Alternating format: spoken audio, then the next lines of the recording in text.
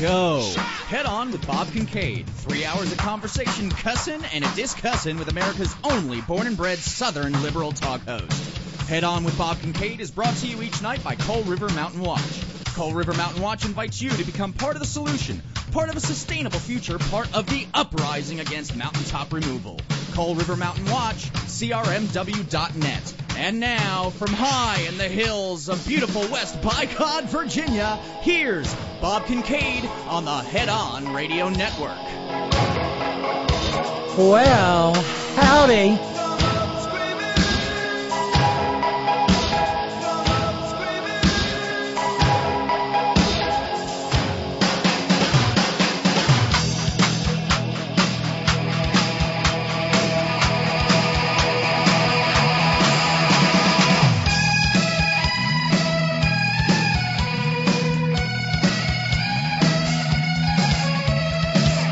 And here we go, off and running on this second day of February 2024, the first broadcast of 2024. I'll explain more in a moment. It's Friday on the Front Porch, and this is The Horn. Headon.live is where you'll find us on the interweb tubes. It's also where you go if you'd like to be part of the merry, wacky, zany, real-time, madcap, multimedia extravaganza that is the Horn chat room in the 3 hours in which this program is live Monday through Friday, 5 to 8 p.m. Eastern Standard Time, 2 to 5 p.m. Pacific Standard Time, all time zones in between, and the Great Globe Round. And where if you pop by right this instant, you'll be greeted by the early arrivers, that would be Irish Dave and Squeaky, and capably moderated... No, not really. By moi? Oui, moi. And I'm not sure. Hopefully we will have our usual moderating team come along in fairly short order. I haven't heard anything from Roger. But nonetheless, come on by. A zany time will be had by all. Roger has been... in and out of the room. Might be tardy, he says, but should be no problem for the fort. Wonderful. Good news. Good news. At any rate, if you're listening to the podcast, please be so kind as to like the program, the particular episode you're listening to, each and every one. If you have not subscribed to the program on any particular podcasting platform, pick one you like and jump right in. Podcast Republic is easy to use because, well, you don't even have to sign up to leave a few words of encouragement for others who might come along. Hi, I'm Robyn. Did I do that already? I don't know. But it's Friday on the Front Porch. And so here in a little under an hour, we will go over the river and through the woods to the old holler tree we sublet from the Keebler Elves, and in which we keep the extraordinary, ordinary round table around which we gather at the end of each and every week to cuss and discuss the stuff that remains from the previous week that perhaps we haven't touched upon. It has been a busy week. And more on that in a moment. More on, not moron. Quit it. But every program here at the Horn begins with gratitude. And this program is no different because being entirely funded by the kindness of the Horn Family Community Congregation, we rely on our subscribers and our a la carte contributors and challenge makers and people who respond to the challenges. Sometimes there are doubling challenges out there. And so thanks go out working backwards.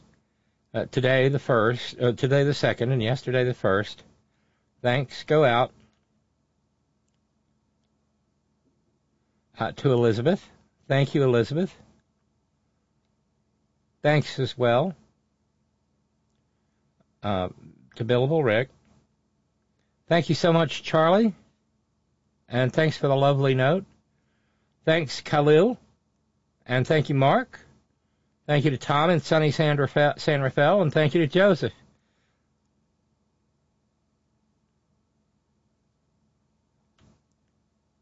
Thanks, all of you, so very much.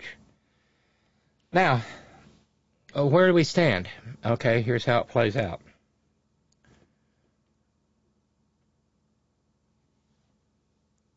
Every first of the month the first broadcast of every month finds us with a doubling challenge, courtesy of Ralphs and Chris in Germany and another anonymous individual who promised to double the first $300 that come in.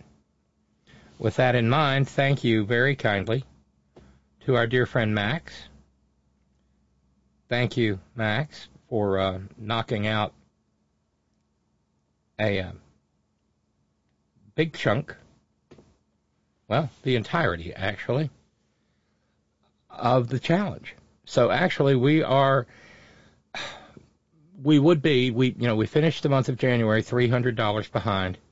Thanks to everybody who brought that deficit down as far as you did. You've made some little miracles possible and taken a great deal of stress off of me. Because, well, this is from the moment of its inception, this has been almost show by show and episode by episode and week by week and month by month. So this is, for the first time in a very long time, a fundraising free Friday. And I have a special thanks to send out to our dear friend David in Mill Valley. The one time I've actually been in the state of California was several years ago. And I was very fortunate that the one place I got to go was San Francisco, and one evening we went across the bay and hung out in Mill Valley, right there in Marin County. And I thought it one of the most charming little towns I'd ever seen in my life. Still do. That trip remains,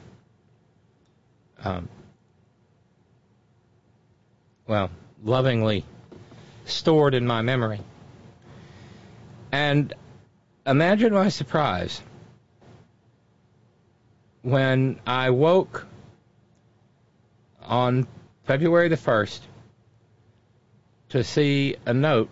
I guess we'll call this our 20th anniversary program, because the 20th anniversary of the existence of the Horn will occur on Sunday, the 4th day of February. I wish I had a recording of the very first episode of Head On with that guy's name, that Kincaid guy. I don't. But nonetheless, thank you for 20 years of this experiment in broadcasting to see whether or not what the late Ed Schultz once referred to as bake sale radio could not only survive but thrive. Oh, if you don't have commercials, it's not a real radio program. Joke's on you, Eddie. This is very real. And so, like I said, imagine my shock and surprise when I saw this note from David in Mill Valley, donating one Benjamin for each year on the air and one to grow on. Oh, my heavenly days. I went on such a bill-paying frenzy as to not be believed. It was wonderful. Thank you, David. Thank you so very much. It's just extraordinary. And I will never forget it. So when we get together for Friday on the Front Porch, I just wanted everybody to know what a grand gesture David had made. Thank you, thank you, thank you. Now, I need to... yes. Cowbell, please, says Lee in New York. The contributors for Bruce's Memorial Challenge and Bruce and Karen's Memorial Challenge and other financial help deserve a cowbell, in my opinion. Please be generous with cowbells. You can afford it today. Indeed, indeed, indeed, Lee. And that's for each and every one. But there's a second one for David in Mill Valley. I'm just overwhelmed by how sweet that was. And I'm looking forward to just chatting this evening with no need to mention fundraising. We'll pick that back up on Monday, the 5th of February. So about yesterday. I had an appointment yesterday afternoon, and it was not possible. Well, I've driven in Boston. I've been driven around in New York City. I've driven in Atlanta. Been driven around in San Francisco. I've driven and been driven around in Chicago. Driven in New Orleans. Nashville.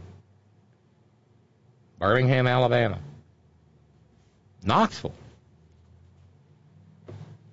Honest to God, I think I would rather drive in any of those cities some days than Beckley, West Virginia. Humble little Beckley, West Virginia. I finally got out of my appointment just shortly before airtime yesterday. And it was just, and I immediately, well, this is not going to happen, so I put out the note on social media about no program yesterday. And honestly, I don't know how much fun I would have been in the first place. But back up. Thanks so much, inestimable thanks, for all the kind birthday wishes that came through. Starting with Darlene at the beginning of last week and onward through my birthday on Wednesday, and they continued to roll in yesterday, and I think and into today. Thank you all so much. It made the day wonderful. After the program on Wednesday, I went in the kitchen and Annette and I had coconut cake, and I had said there was going to be pineapple coconut ice cream, but somewhere along the way, in some sort of food frenzy, the coconut pineapple ice cream was gone. So I settled for cherry vanilla, which was pretty exquisite anyway. And I chose the coconut cake because it seemed like a message from the universe, because it was my dad's favorite cake. And that's what made yesterday a little bit rough. Ever since 2007, my birthday has been inextricably bound up with grieving the loss of my father. He would have been 100 years old had he made it on the first day of November of this coming November. He now has a beautiful little granddaughter who was born exactly 99 years after him. I have a lot of stories to jot down so that she can know a little bit about her grandfather. But in the wee morning hours of February 1st, my eyes blinked open of their own accord. For no particular reason. Didn't have to go or anything. No.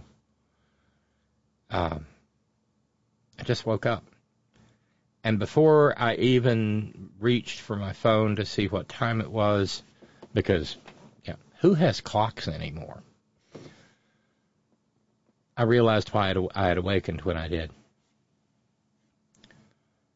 Because this is one of those moments from Shakespeare. There are more things in heaven and earth, Horatio, than are dreamt of in your philosophies.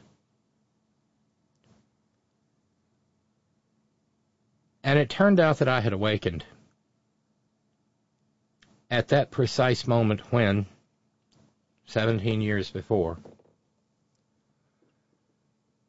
I had awakened. I slept on the couch in my father's hospice room. And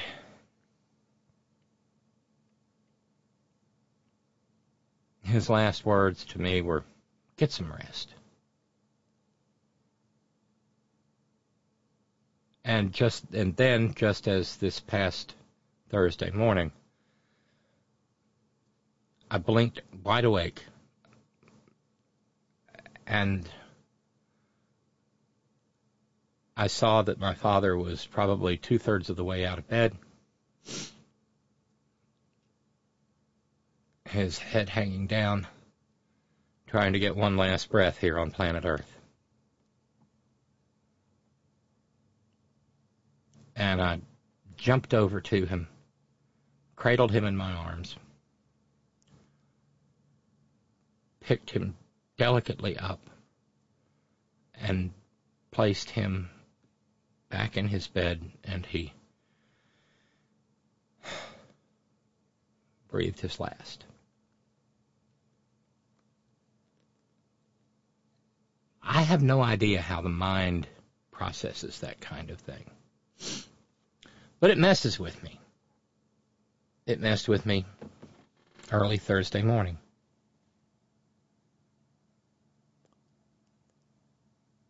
And so that was much on my mind all day yesterday. I'm okay. But I don't know how many other people there are who were present as both of their parents passed. I was. And it leaves a mark. It leaves a mark on one's psyche, soul, spirit, mind, whatever. So that was, my head was in a funny place yesterday.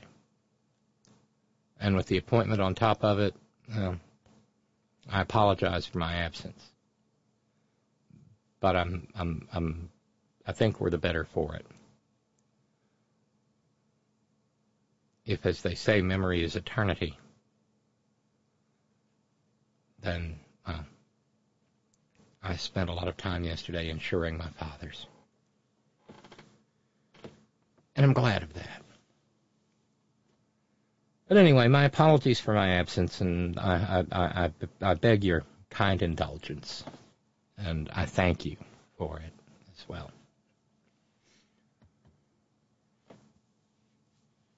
We have a lot to go into this evening. Plenty of different directions we can go. Let's see. Wave has something here. Wave by the Ocean, formerly Scary Jerry, live early show shout-outs. Riding today with Rufal Ryan, headed up the coast to get provisions, Walmart, Florida City. I've been personally promoting your show, and the day I said I'm calling in, we do a past cast. Shout out to Tiny, Kylie's sister of Rack Track fame. I've been ghetto blasting the horn live at Racetrack. Is it Racetrack or Rack Track? And it's been wonderfully received. The horn is a nascent social network, a bulwark or harbor for the unseen, unwashed, and unloved. You did something here, Robyn. Bob started it, you're finishing it, and I'm witness. I tell people about you and your show all the time. It's a social network. Proud of yourself? You should be. You are our statuesque clarion of liberty. Oh! And the Jets-Dolphins mentions were nice. Did you get the pizza pic? I will have... Well, I gotta look. I may have missed it, but... Let me do a quick... Yes, there's the... Yes. Oh, God, that's a beautiful pie wave. And somebody has some really pretty nails. No, that's what a pizza should look like. I can just tell looking at it that if I would probably burn the roof of my mouth, because that's the kind of pizza that does that just as exactly as it should. Yes, it was, Ralph's. Bruce and Karen's Memorial Challenge was met. Thank you. Ralph's kicked in an extra $25. Thank you. The $25 is for Joe Biden's selfie. He took a selfie on a ride. A Detroit man took a selfie with Joe Biden while riding in the presidential motorcade in Detroit.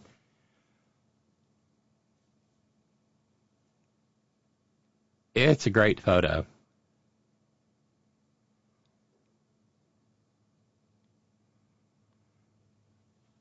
And I think somebody turned around and took the photo, but it's awesome. Thanks to the for-profit media for the constant barrage over the last few months that have probably had more than a passing negative impact on President Biden's approval ratings, catapulting the propaganda, as Dim Leader once said. He's too old. Why is he so old? Well, because old is what we get on this planet where everything dies. But that is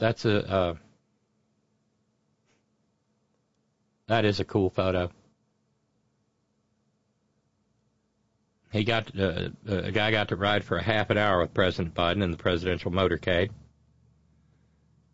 How cool. Thank you, Ralphs. Thank you so much. But since we're on the for-profit media, listen, I know they're public radio and everything, but I had a little moment yesterday while I was in Beckley. My appointment was at 2:30, and I was listening because I gave up on commercial radio a long time ago. It's just it might as well be a 5 kilohertz test tone. It's just a vacuous wasteland of ads, right-wing talk, religious broadcasting, at least here in West Virginia, and pop hits and country that sounds more like 70s rock and roll. And so I stay tuned to West Virginia Public Radio. And at 2 o'clock every day, they run a program that originates with WAMU, American University in Washington, D.C., and it's called 1A. I know a lot of you are familiar with it. I recall in the past, our buddy Ron in Raleigh has mentioned this. And I don't know, and I think we've got probably more, and I say 2 o'clock, I mean Eastern Standard Time, so I'm assuming it's running live. I don't know. But I suspect other members of the Horn Family Community Congregation also listen to it from time to time. And yesterday, they did, and it's current events. I caught a little bit of it today, and today was the Friday Roundup. Trey says, I love 1A. I enjoy it, too, for the most part.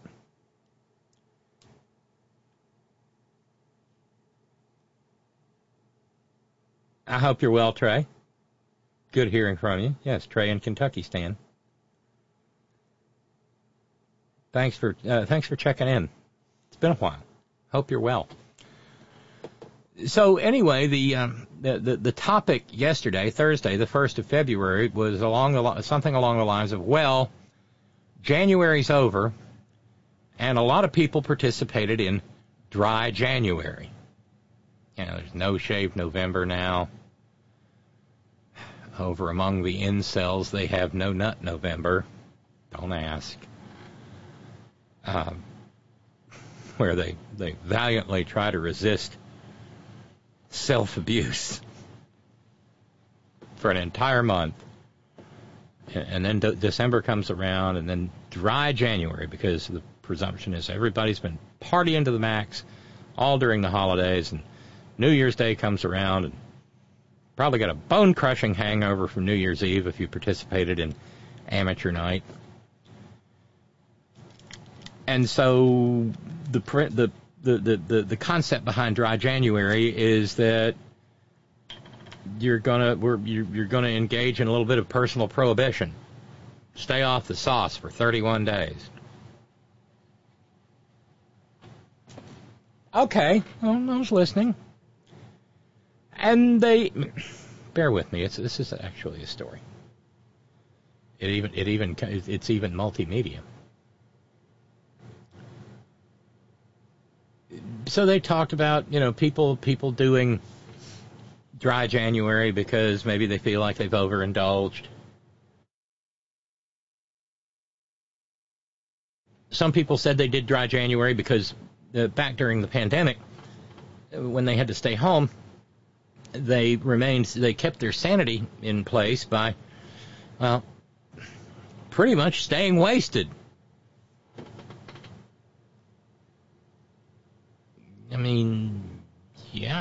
I guess.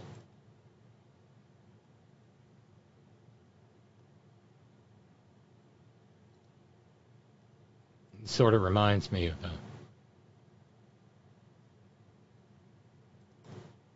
of Professor Spicoli.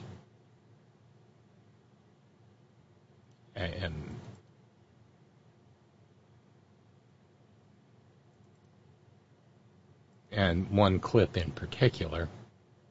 No, not that clip. This clip. I'm so wasted! Yeah, good for you.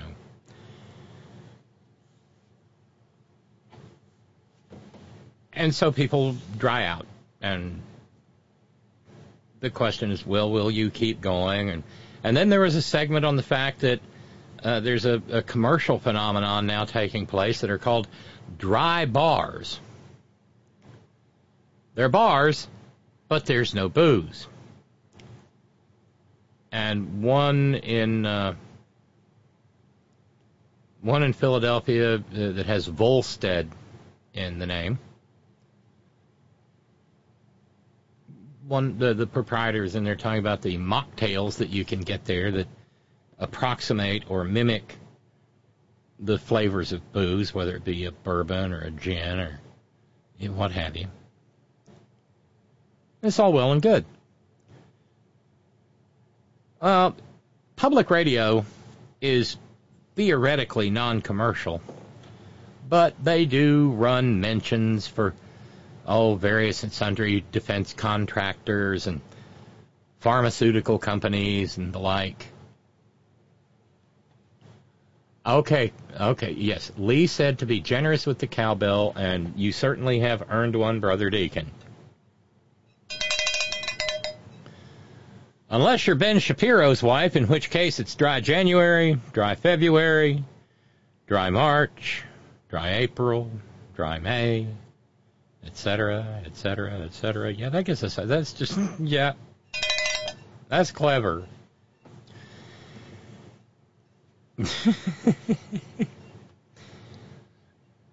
So anyway, they have breaks, and they have bumper music. For those of you who are members of the Malloy Truth Seekers, and I myself am a truth seeker, an occasional hostess in Mike's absence, alongside my dear friend Tara Devlin of Tara Buster. I think she's on air later this evening. I think 9 p.m. Eastern Standard Time. You can find her over on YouTube. Maybe Facebook. Not sure about, but she puts the program out there and has some great content. But y'all know that. Oh, by the way, Lee in New York says, stay off the sauce, intentionally misinterpreting the quote. They'll have to pry my marinara from my cold, dead hands. Yeah. Stay off the sauce. The vodka sauce, too. And the hardcores, well, they're over there slurping up the Alfredo through a straw. Lee adds, dry bar? Isn't that called going out of business?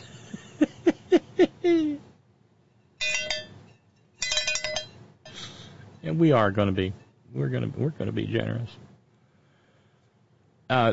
No Nut November. Emilio asks, isn't the core aspect of being an incel to no nut for life so that you can whine and sap on other idiots' pity forever?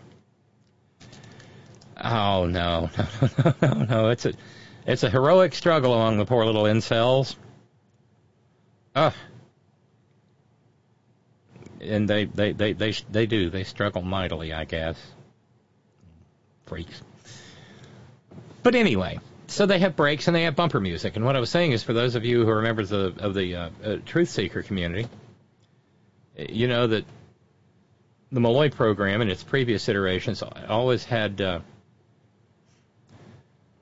just perfectly placed bumper musics going into and out of breaks. Brad and Desi over at the Green News Report have a real talent, and I think this mostly falls or comes from Miss Desi.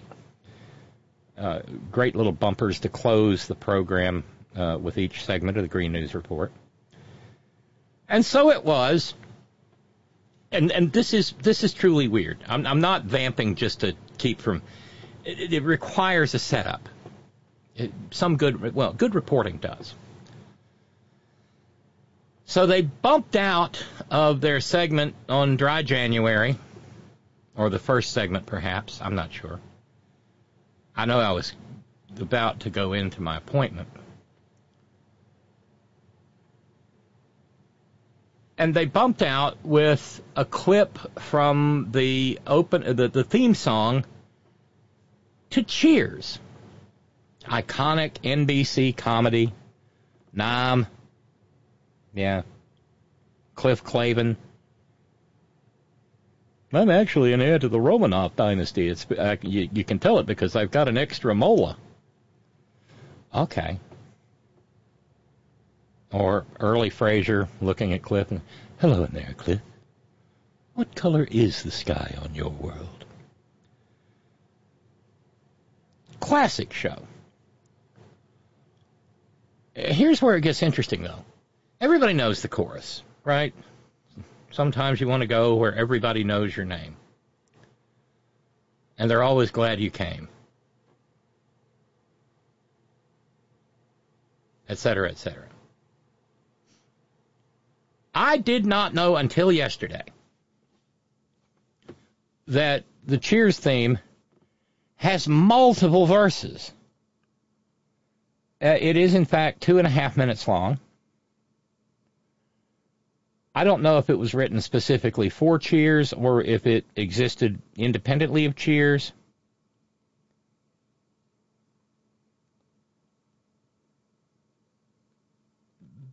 But the first thing I thought when I heard this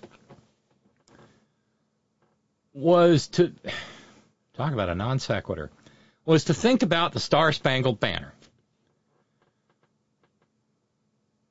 Been a great deal of controversy surrounding the Star-Spangled Banner with white wingers and maggots getting their maiden forms all in a bunch over Colin Kaepernick so many years ago now. His career ruined because he knelt at the suggestion of a military veteran. He knelt during the playing of the national anthem, both as a protest against police brutality against black men for the most part, but to show that he was still offering a degree of honor. You know, he didn't do the Black Power salute. That got some young men in deep shit in Mexico City in 1968, so that was out. He knelt. And white wing world, Republican world lost their collective shit. Kind of like they're losing their shit now over, checks notes, Taylor Swift. But I don't think they're going to be able to ruin the career of Taylor Swift the way that they ruined the career of Colin Kaepernick. You'll recall those geniuses, those political geniuses of the white wing were out there setting fire to the Nike, expensive Nike tennis shoes that they had purchased when Nike hired Colin Kaepernick as a spokesperson or a brand influencer, what have you. Yeah, just like they blew up their $750 Yeti coolers when Yeti ended its relationship with the Rifle Association. I don't know what they're doing with their Wayne LaPierre autographed photos now that he has ended his association with the National Rifle Association. But the Star Spangled Banner, and during that whole Michigas, and I remember pointing this out, that there are multiple verses to the Star Spangled Banner, and you got to get a couple of stanzas in before you get to the full-on Francis Scott Key, absolute babbling, braying racism of it. But, oh my gracious goodness, it's there.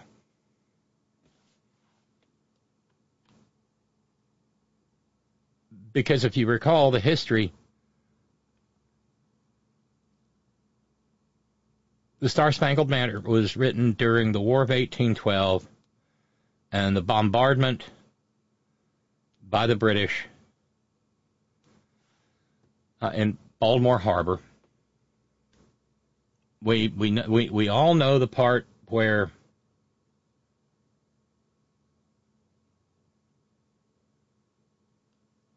the rockets' red glare and all of that stuff.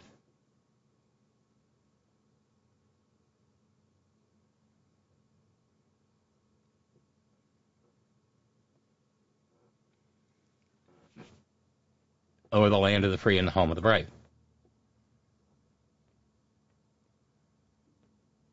And the British had offered manumission and freedom to enslaved Americans who came over to the British side and joined them in the fight. And so you go down to the third stanza and it says, "And where is that band who so vauntingly swore that the havoc of war and the battle's confusion, a home and a country they shall leave us no more? Their blood has washed out their foul footsteps' pollution. No refuge could save the hiring and slave from the terror of flight or the gloom of the grave." Francis Scott Key was a stone-cold white supremacist, but then again, so in 1814 or so were the probably 99% of the white men in this country, and white women. And that's still under-known, under-comprehended, underappreciated. But I thought immediately of the Star Spangled Banner when they bumped into this break, because this was some goofy shit.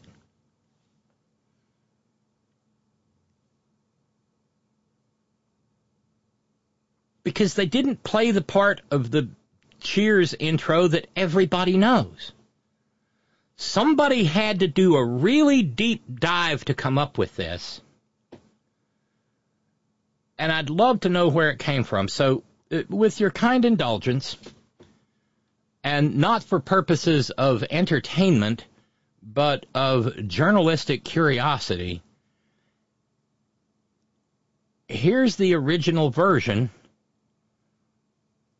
of the Cheers theme.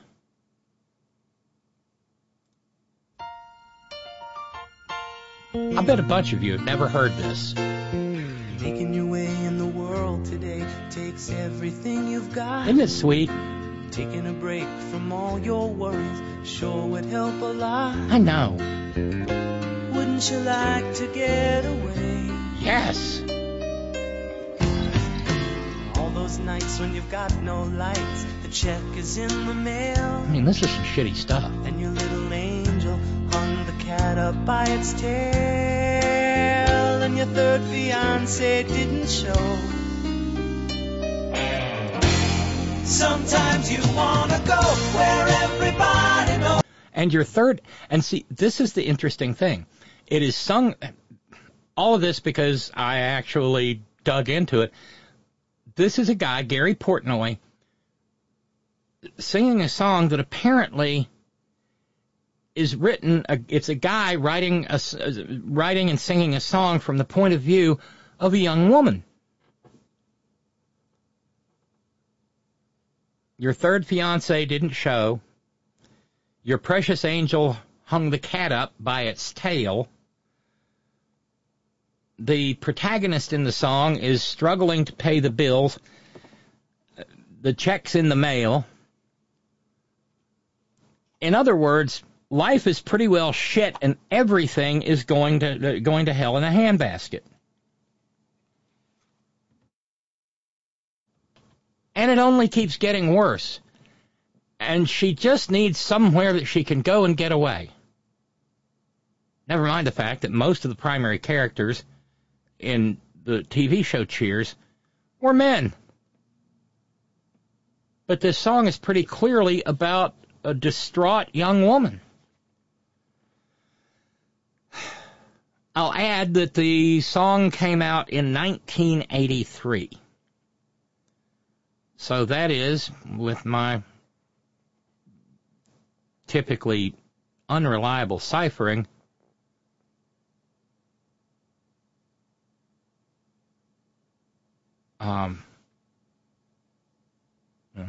83, 93, 03, 13, 20. Yeah, 41 years ago. Literally a 41-year-old song about because they needed a bumper music to come out of the segment on Dry January and not drinking, so naturally you want a song about a bar where a bunch of drunks congregate on the regular.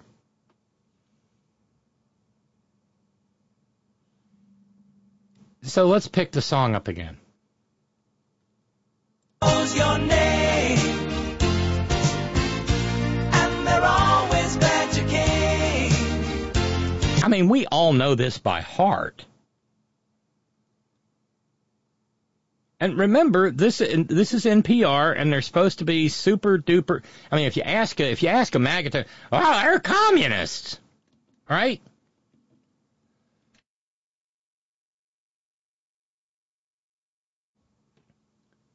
Bunch of leftwarders and liberal media. I mean, it's been going on for almost as long as this song. I mean, I'm not sure. Maybe he was broadcasting in Rio Linda at the time, or maybe he was still selling hot dogs at the Royal Stadium. But Flush Limbaugh practically went on air, pissing and moaning about the liberal media, my friends. How the pineapples. But this is bumper music for an ostensibly, I mean, it's straight journalism. 1A is. You want to be where you can see our troubles are all the same. You want to be where everybody knows your name. I'm just curious, does anybody know where I'm going with this? Did anybody hear 1A yesterday? Out of bed, Mr. Coffee's dead. Yeah, pay attention. Here we are. This is the verse. You roll out of bed, Mr. Coffee's dead. I think that's legit a reference to her coffee maker having finally shuffled off this mortal coil. Although I'm not sure when did. All right, okay. I'm gonna be the research department on this because something just occurred to me.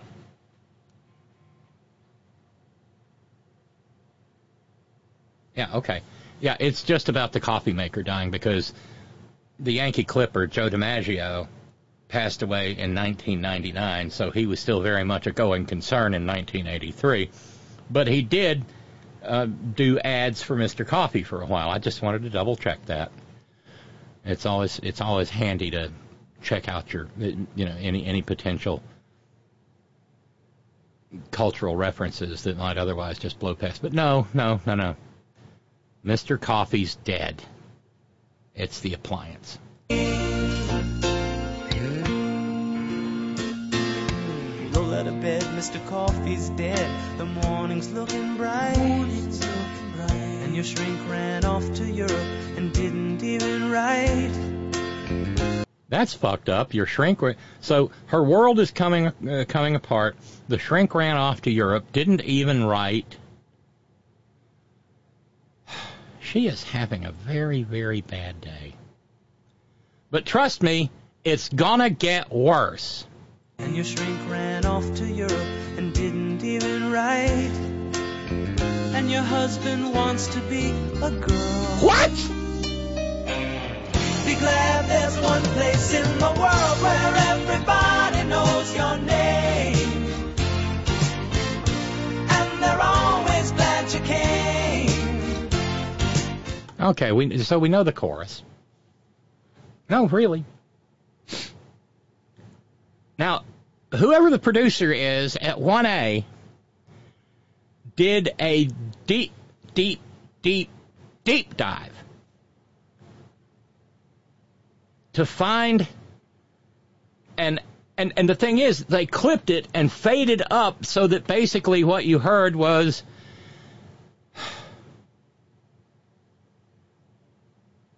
that line. Everything that we've just played didn't play. It kind of. Let me see here. Let me see if I can recreate it. And so after this break, we'll be back with 1A. Oh, I skipped over it. Hold on, I got to know.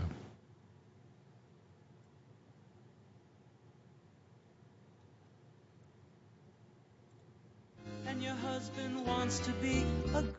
Okay, we're doing this on the fly. Bear with me.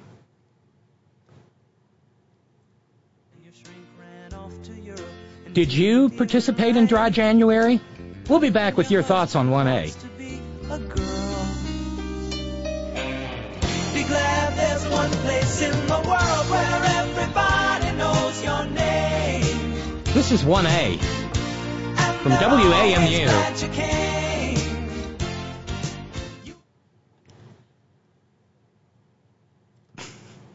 I mean, I'd kind of like an explanation.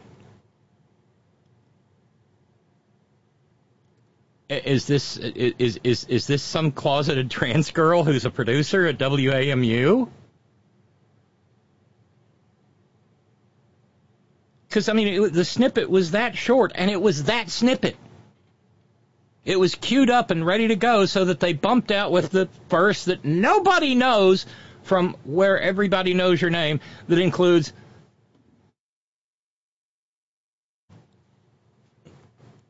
And your husband wants to be a girl.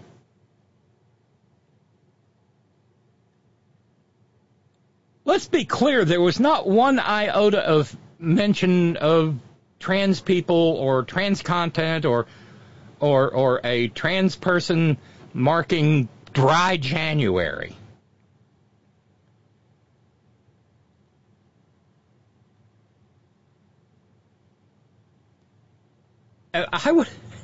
I would sincerely like an answer to this mystery, and I'm utterly unwilling to accept, well, you know, that was just an accident,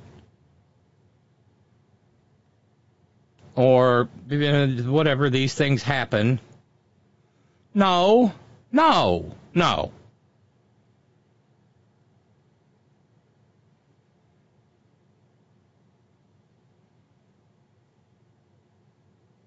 Somebody deliberately set up that bumper.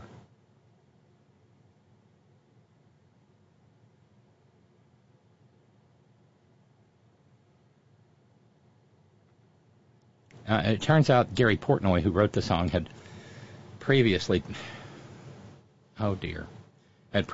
penned a tune for Air Supply.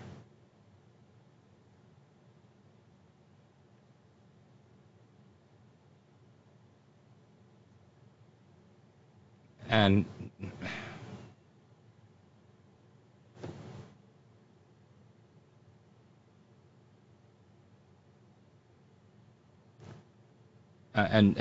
thank you, Ralph, for the Wikipedia reference. I didn't see anything about the verse in there.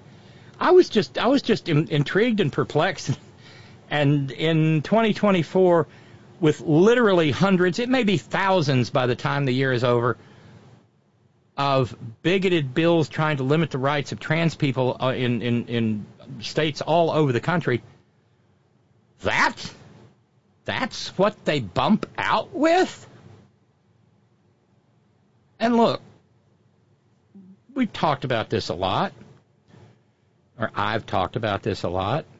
Scott and I, back in the day, talked about this quite a bit.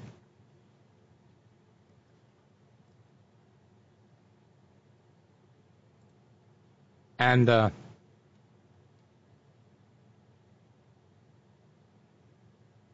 because Scott had been in radio for a very long time, and I started as a pimply-faced teenage DJ at a gospel radio station at the tender age of 16. So I've been involved in one form or another of some kind of radio production for around 30 to 35 years. This particular manifestation, and thus it's apropos for the 20th anniversary of the Horn, this particular time span, 20 years of doing talk, and there were, way back when we played a lot, and I loved nothing more than having a really appropriate piece of music to follow a compelling news story.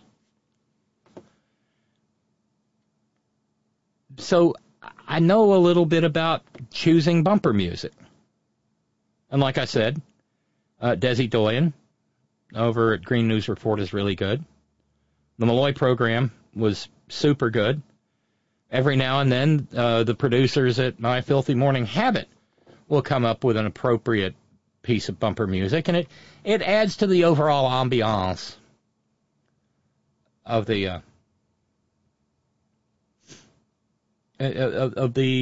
experience of the given broadcast. Randy Radar says, "Welcome to my world, killing me softly with his song." Oh, that one. Still good. That one gives me the fantods. But when we move into the front porch portion of the program, I'd kind of like your input on this, or by email, or look, if you're hearing this on the podcast, go to the comment portion of the podcast you're listening to and leave a note that hopefully I will see.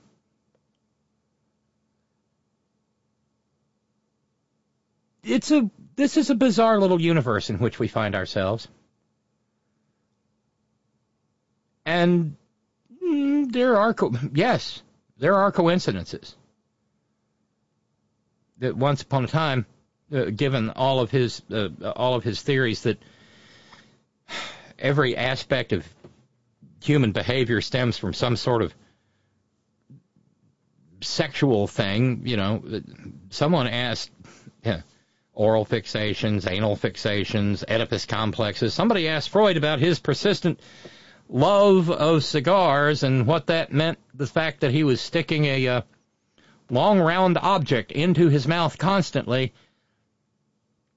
And his response was, sometimes a cigar is only a cigar. This can't be a coincidence. For me, this is just fun. But is there a transphobic producer at WAMU? Is there a closeted trans girl at WAMU and she's a producer? Or is there an out trans girl at WAMU, and she was just having a little bit of fun? Because this is not a boating accident. And yes, back in the days of vinyl, our dear friend Richard from Days Gone By would have been horrified to know this, because he was actually one of the foremost experts in the nation on turntable styluses. And the idea of playing a piece of vinyl backwards on a turntable would have given him the shaking horrors. So many names over 20 years. But yes, I did in fact play some records backwards. I heard the backmasked cranberry sauce, which so many people thought was "Oh, buried Pole," or the backmastering on Led Zeppelin, the backmastering on Pink Floyd's The Wall. If you come to mind. I think it was clever marketing, because what they did is they got you to ruin a perfectly good piece of vinyl, and possibly your stylus, and then you had to go out and rebuy the album. And then CDs came along and ruined everything.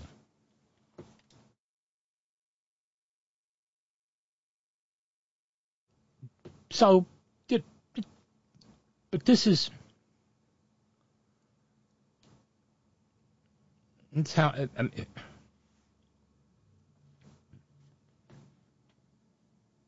Lee in New York says, where everybody knows your name. I recognize the lyrics because I'm sure it played on the radio. It reached 83 on the Billboard chart, and I'm sure it got played because of the TV show. I agree. I had never heard it played on the radio until yesterday.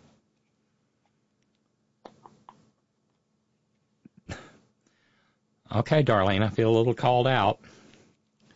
Darlene in Connecticut says, your late Dr. Freud sounds suspiciously like the late Dr. Kissinger. Just saying. Well, except for the screaming part, he also sounds a lot like the late Pope Benny the Rat, who sounds a lot like the late Werner Klemperer. Hogan.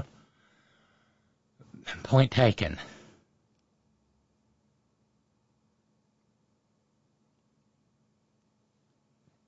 I even talked with Miss Terry about this just to check in. Actually, I talked to her before I went into my appointment yesterday because I was just gobsmacked. And it was Terry who looked it up while I was driving and said, 1983. Well, that's a nice round number. I was a little closeted trans girl in 1983. So were you. And she said, I know.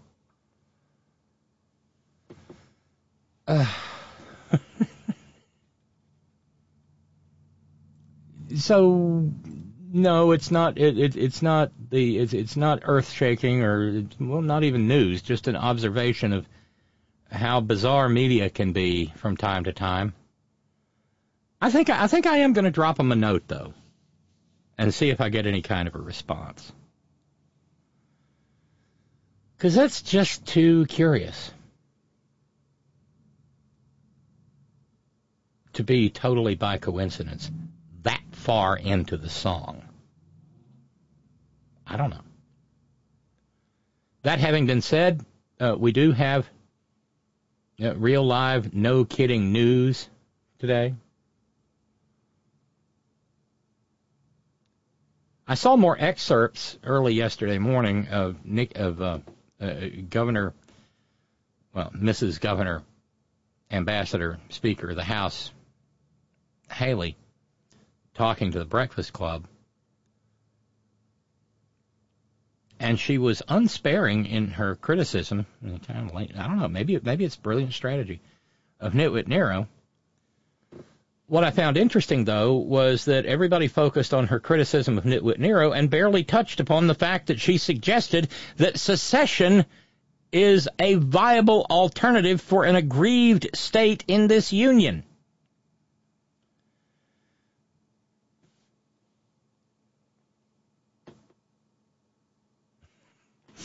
Okay, Matt. Vamping. The length of time vamping to get to the point almost made me want to hook up the Airstream because I wasn't sure how far we were going. But I wasn't. I was trying to make sure we had an appropriate setup so that when we got to there, we'd understand why this brainwormed me. My apologies, Matt.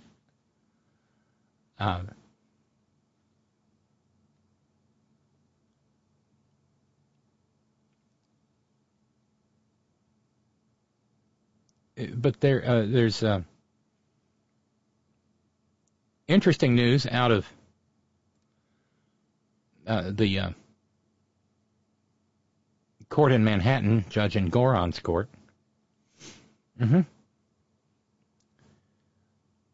He had previously promised to have his judgment order written, his verdict,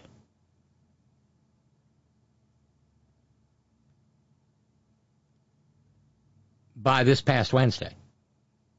We still don't have it, but we know now why. And the why of it is because the former chief financial officer of the Trump organization, Alan Weisselberg, is in the midst of a plea deal in which he will plead guilty to perjury, which could, and this isn't theoretical, have a substantial impact on the number that Judge Engoron writes down for how much the lying, thieving, crooked, dirty Trump organization has to disgorge to the state of New York, having previously ripped off the state of New York for years on end. Over at CNN, Ellie Honig, one of their legal analysts, said, if I'm in Judge Engoron's position here and getting ready to issue a big verdict and ruling, and now I've heard this, and we've all heard it, the one of the key witnesses committed perjury in front of me, and that's critical. It's not just generic perjury. It's that he perjured himself in front of Judge Engoron in the case. I slam on the brakes and say, I'm not going to rule until I know the specifics of this.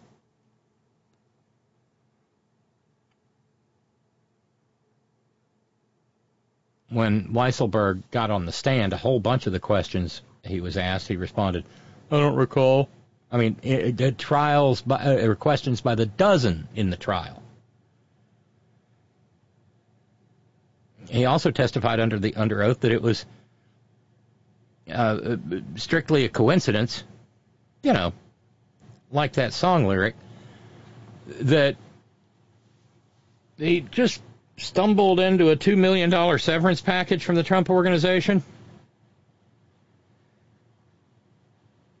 And that happened to be the same number that he was ordered to pay in tax fraud fines back in 2022. Ellie Honig pointing out on CNN, if you're going to issue a ruling and it turns out Weisselberg lied, that's going to harm the Trump organization when it comes time for the verdict.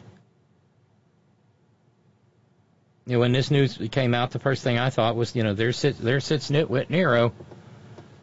Oh, fucking great. Where's my ketchup?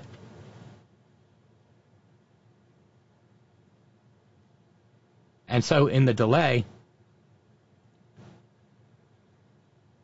it's only going to make things worse.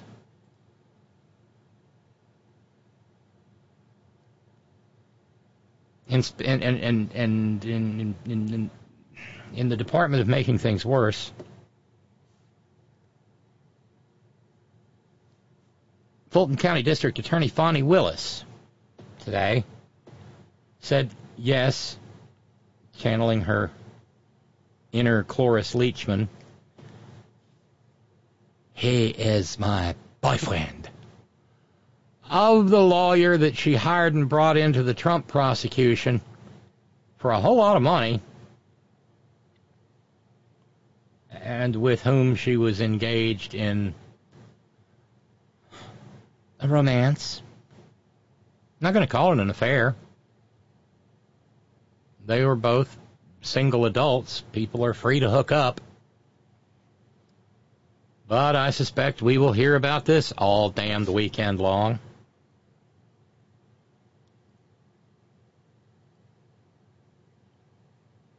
And Nitwit Nero will probably tripe all over the place. In fact, he already has.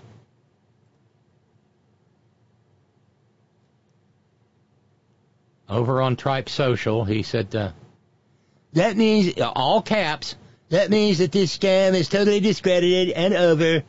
By going after the most high-level person in the Republican nominee, she was able to get her lover much more money, almost $1 million. It went on for 430 words.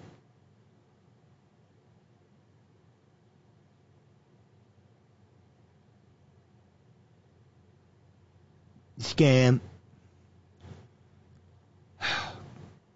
I don't think it will. I don't think it'll do that. I don't think it's going to end the prosecution. But God, it gives the attention deficit afflicted multimillionaire for-profit media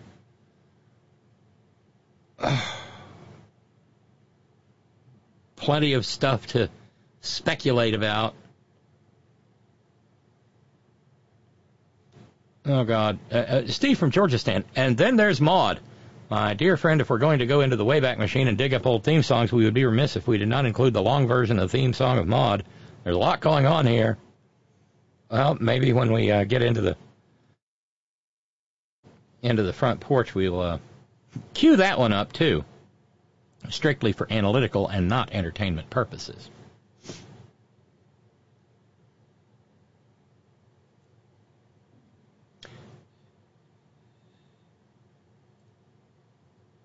And there was something else that happened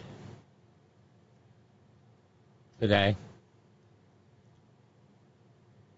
President Biden did something that paragon of the Texas Air National Guard, George W. Bush, dim leader, couldn't quite bring himself to do back during the Bush War II, when they started sending American bodies home in cardboard boxes. Yes. President Biden showed up for the arrival of the mortal remains of 3 American service personnel, 2 of them women, back on American soil. The President and First Lady went to Dover Air Force Base in Delaware to observe what is known as the dignified transfer.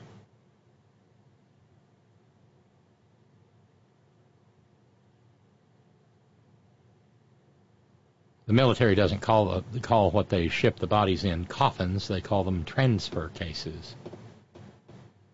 Also on hand was Lloyd Austin, over whom the for-profit media have been fulminating mightily for at least 24 hours now. Why didn't he tell us about his cancerous prostate? America has a right to know!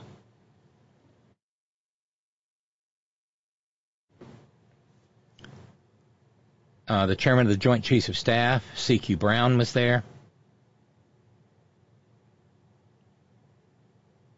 All to honor William Rivers, Kennedy Sanders, and Breonna Moffett. All 3 of them Georgians who died in the drone strike last Sunday. The President of the United States and those attending with him brought dignity to the transfer. They were the first to die, first American service personnel to die in that godforsaken shithole in Western Asia since October 7th. We have since lost a pair of Navy SEALs who died while they were trying to board and search a ship this past month.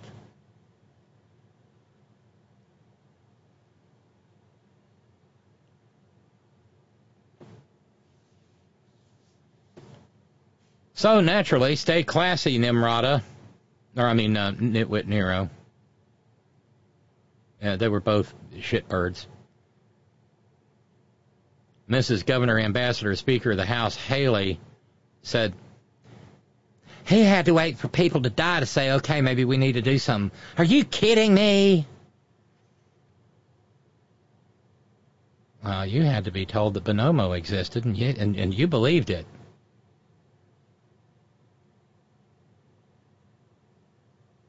The Atlanta Journal-Constitution quoted Biden as saying in a call, I know there's nothing anybody can say or do to ease the pain.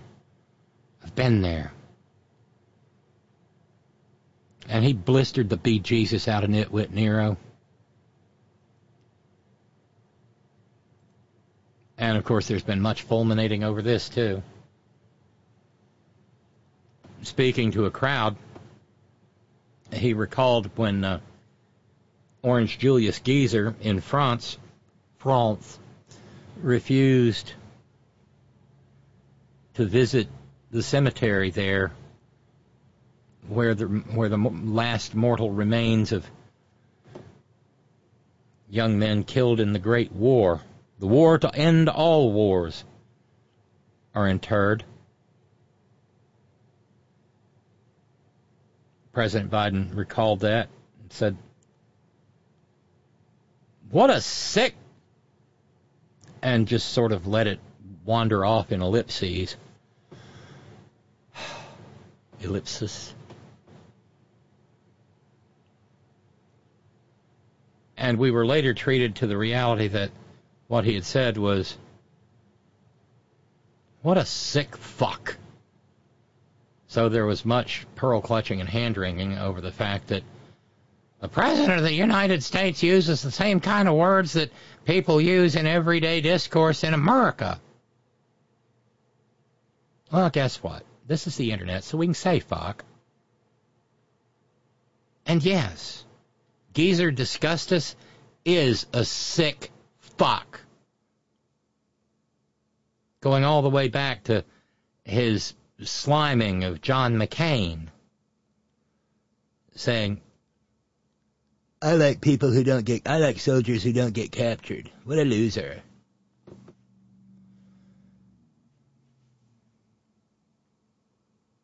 As to 430 words, Lee in New York says many of those must have been repeats. His vocabulary is not that extensive. Well, by analogy, it's kind of like the fact that if they give Donald Trump an enema when he dies, they'll be able to bury him in a matchbox. Not saying, just saying. A trenchant observation, Randy Radar, and the MAGA crowd wants us to believe that they want to avenge the deaths of 3 black soldiers? Yeah, no. Because, well, that's just silly. They only, but that's also typical of the Republicans for quite a long time. They love the active duty military because they can wave the bloody shirt. They love dead service personnel because they can wave the bloody shirt and try to make hay out of it. But they hate to fund the Veterans Administration. Stand by.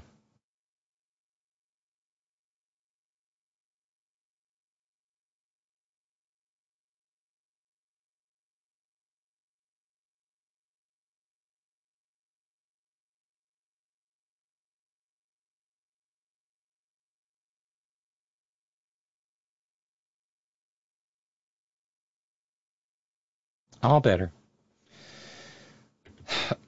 But they don't. They dead veterans, wounded veterans, maimed veterans, they care not. So that's a little after my little diatribe and all the vamping. You can put the airstream, you can put the hitch to the airstream back down, Matt.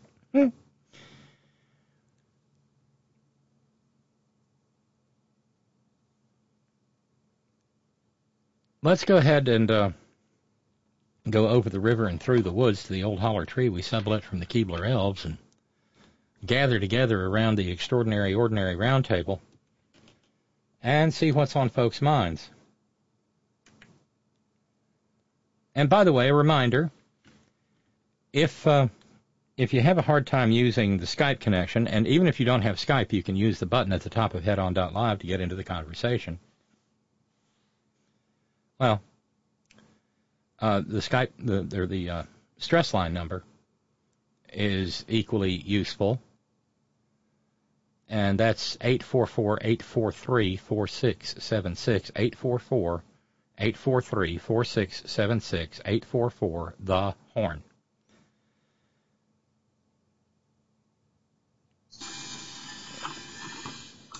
Let me reconnect here. There we should be good. And let's check in with Roger. Hey, Roger, how are you? Oh, I'm doing just fine. Yesterday was a beautiful day and got all the tomato plants and pepper plants out, kind of roughed up the soil and saw tons of earthworms. So I'll be going fishing here pretty quick. It sounds nice. And is it lots of earthworms? Is that a good sign for an early spring? No, it's a good sign for nice fertile soil for next year's crop.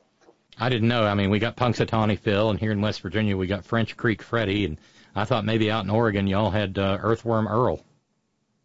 No, I don't think there's anything on that. But a lot of earthworms in your soil means, one, there's a lot of organic matter in your soil for the earthworms to munch on and excrete what they call worm castings. And they aerate the soil. And if you got lots of earthworms, you got good dirt, and good dirt makes good crops. And blessed be the Maker in his comings and goings. Yep. It's from Dune. Which, incidentally, I don't know how many people know this, but you probably do, Roger. Frank Herbert got the idea for Dune from observing the dunes on the Oregon, is it the Oregon coast? Or some sort of national park or national monument or some such? There's an Oregon Dunes, I think it's a state park, where as you drive up 101, I forget exactly where it is. It's somewhere south of where I am, if you draw a line over the coast. But there's all kinds of little sport shops there where you can rent dune buggies and hire, instead of snowmobiling, you can do dune buggies. So it's a year-round entertainment. Kind of the West Coast equivalent of Kitty Hawk on the Outer Banks of North Carolina. Yeah, and the dunes are also somewhat similar to, God, it's been so long. There's some place around Michigan, outside of Chicago, to go up toward Ann Arbor, that there's a dunes area there, too. But the last time I was there was like about 1963, so 62 or 63, so my memory doesn't serve me too well exactly where they are. Okay, and speaking of our friends in Oregon, I want to send out get well soon wishes to our dear friend Theo. Theo had some surgery yesterday, and he is a much-loved member of this community, and a very speedy recovery to him. I don't know if he's listening right now, but hurry on back, Theo, with all deliberate speed. And in the same vein, I'd like to take a shout-out to Seattle and Jude, and tell her to check her email very carefully. My email to her might have gone into her spam folder or something of that sort, but also could get in touch with Steve from Georgistan and get my phone number and text me and all that kind of stuff. She wanted to connect with me, and we're trying all kinds of things and can't quite seem to connect. So We're working on it. Keep at it. Just got a note. I saw that, Steve, I saw in New York, I saw that about the lyric change when Cheers went on the air.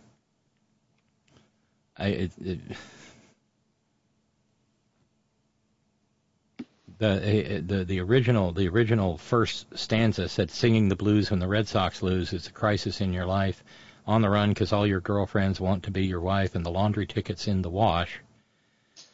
And then it goes on with the rest. I don't know what to make of that. That's weird. By the way, Ron in Raleigh says R.I.P. Apollo Creed has left the ring.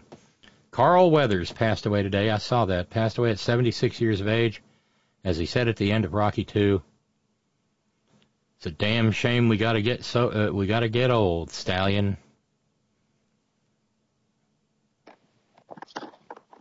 Fine actor. Fine actor.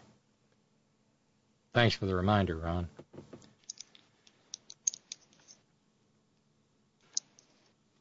A couple of days ago Yeah. on this program, Yes. you were discussing the nitrogen execution. Yes. The bends. Yeah. And I sent you something on it. Yeah. But I want to get a little bit deeper into it. Okay. When you're underwater and you're breathing out of a scuba tank, because of the increased pressure, the nitrogen will go into your blood. And when you come up out of pressure too fast, it in essence boils out. It turns into a gas while it's in your blood vessels. And those bubbles of nitrogen basically get into your joints and get trapped there, which is what causes the severe pain. Now, the worst thing that happens is that those bubbles get up into your brain, and that's when you have serious problems. But when they put you into the recompression chamber, it is to force those bubbles of nitrogen to go back into the attached state and not the free bubble state. And then very, very, very, very slowly bring you back up to a standard temperature and pressure. And this is one of the things that makes diving at high altitude, and even high altitude like Lake Tahoe, let alone Lake Titicaca, so dangerous, because all the dive charts are created for sea level diving. And so if you use a dive table for how often you're supposed to stop and where you're supposed to stop and for how long, and you use a sea level dive table and you've been diving at an altitude like Tahoe or Lake Titicaca, the tables don't work right. And the other thing that happens is that even if you're a normal diver and you dive with all the safety stuff, there are people like me who need extra time, because if I come up straight from a dive table chart, I'll get a tremendous headache, and it takes an hour or two for it to dissipate. And that tells me I have some micro bubbles that are floating around and get into my brain, and it's not dangerous, it's just uncomfortable.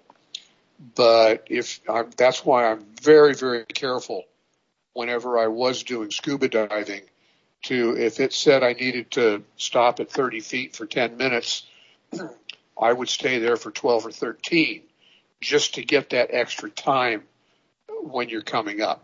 I didn't realize you were a diver. I used to be. I'm still certified, but I haven't been in the water for quite some time. But no, I love scuba diving.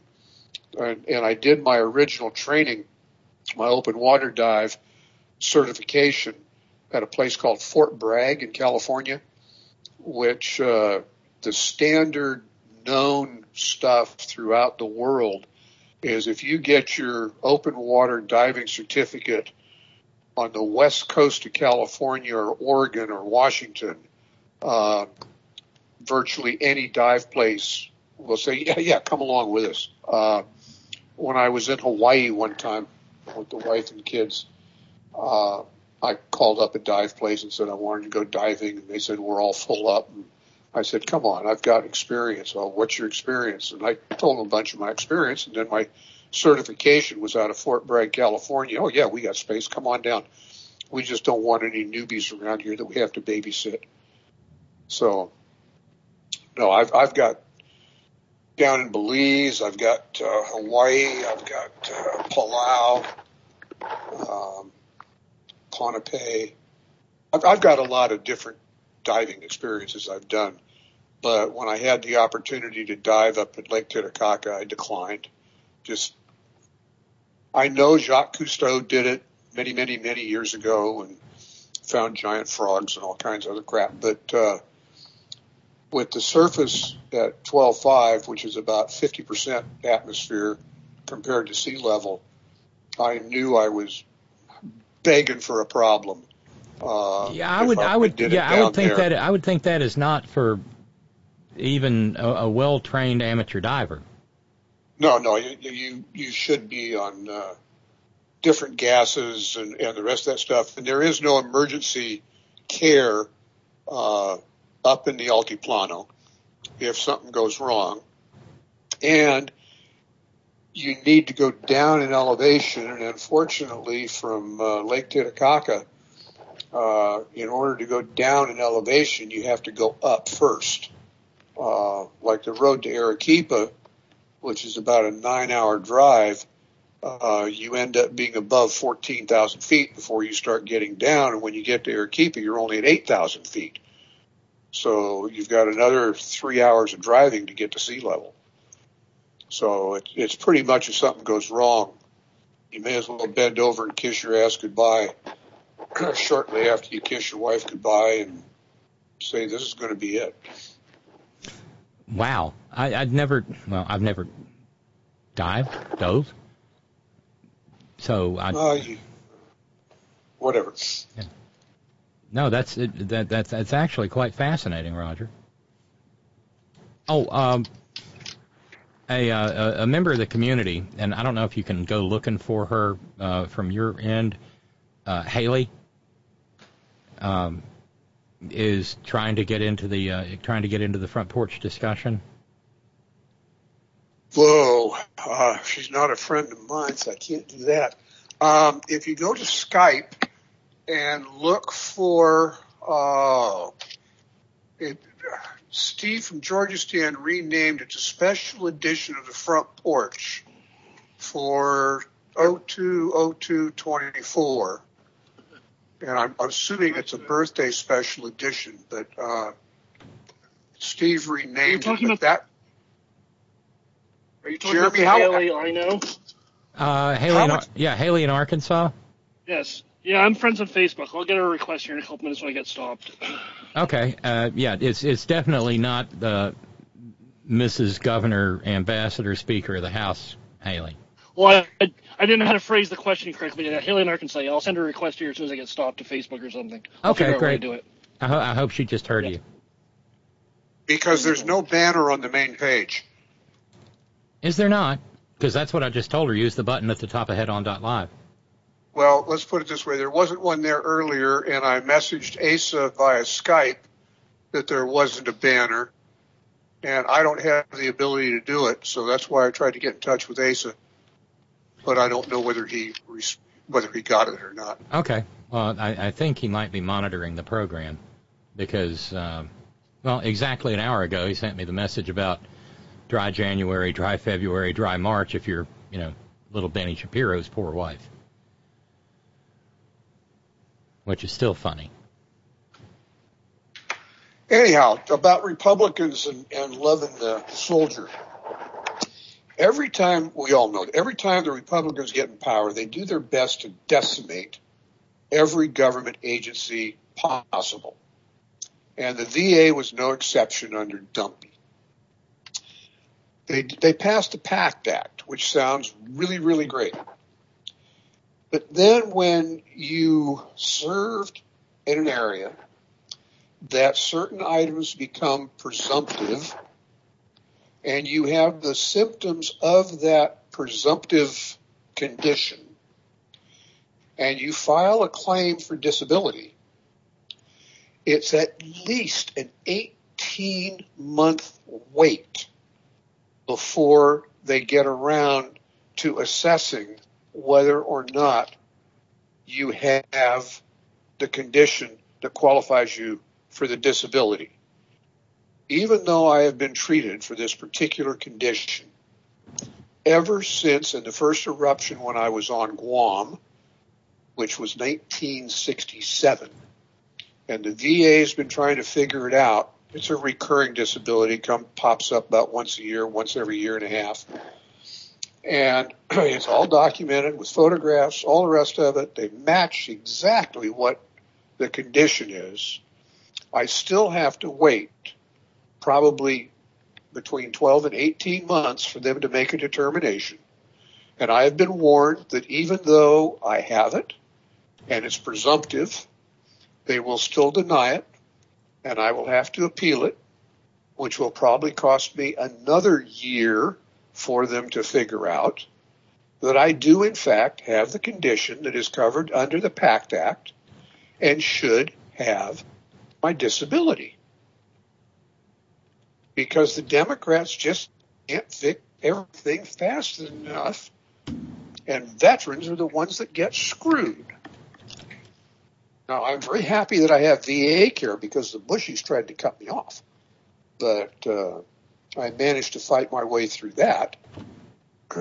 But I'm just, everybody says, how come you hate Republicans so much? I've got so goddamn many reasons to hate Republicans that I don't want to write a book about it, and I don't want to monopolize the show for the next 4 hours to tell you all about it. But anyhow, that's just another thing about how they love to wave the flag and say thank you for your service and all the rest of that bullshit. But when it comes time to really doing something about it, no way. They don't care. Veterans cost too much money. They'd rather see you dead. Well, now that's... Yeah, because then they can wave the bloody shirt. Yeah, and that's not anything against the individual doctors, nurses, and people working at the VA that I interact with. They have been not at all. More than helpful. But it is the bureaucracy, when you send it off to the top, that it's screw you. Now, our local Lowe's... Go. If you get a check-in, could you message her back and tell her to check her messages? I just sent her a request for her Skype name, or send it to me if you know it. Or have her send it to you and then send it to me, and I'll add.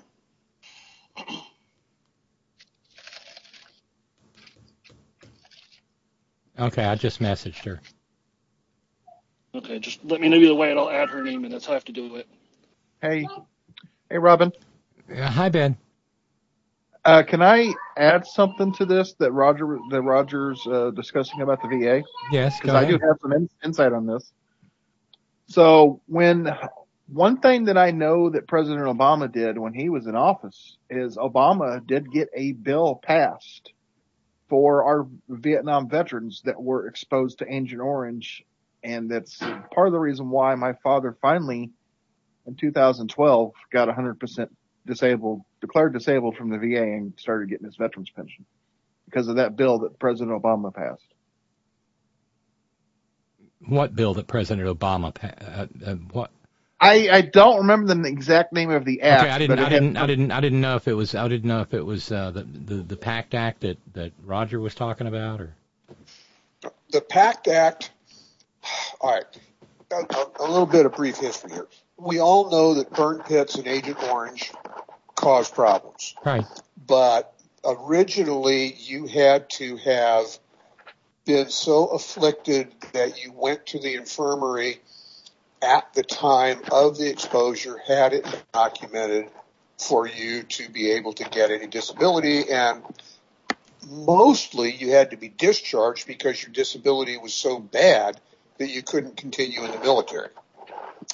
Obama came up and said that if you have these conditions, they're only caused by Agent Orange, therefore we'll accept it.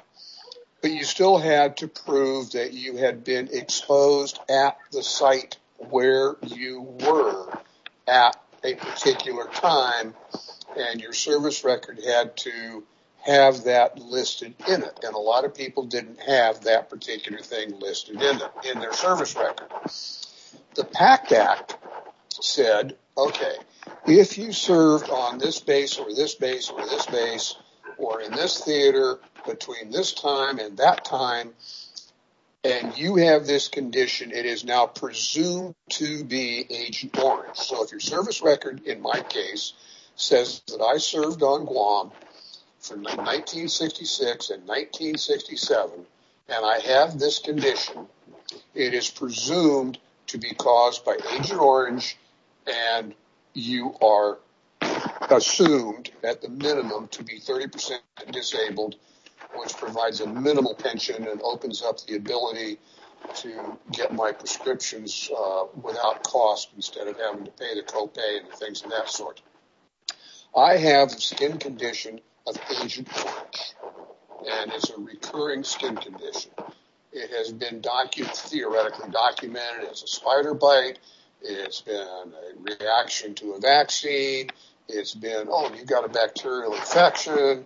And they've done all kinds of swabs and tests and everything else, and they all come back negative, and nobody looked upon it as an Agent Orange exposure, because my specific service did not have me applying Agent Orange, just serving in a place that had been totally sprayed by it, and it was continually sprayed by it. And so it's now presumed, because I have a skin condition, that it would be Agent Orange on Guam. And Steve, could you? Yeah, thank you. Kill your camera. Anyhow, it's just my little thing that it's the Republicans that screw up the VA so bad, along with everything else they screw up. Well, but as the late great Bart Kopp once said, when a Republican hurts people by screwing up, what was it? Expect them to, or by making a mistake, expect them to make that mistake over and over and over again.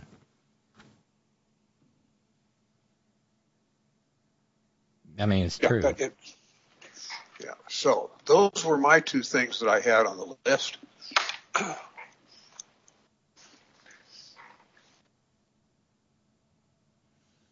Well, I appreciate, and of course now the ads run constantly. Did you ever drink the water at Camp Lejeune? Because we apparently can't run a domestic military installation without having a bunch of poison all over the place.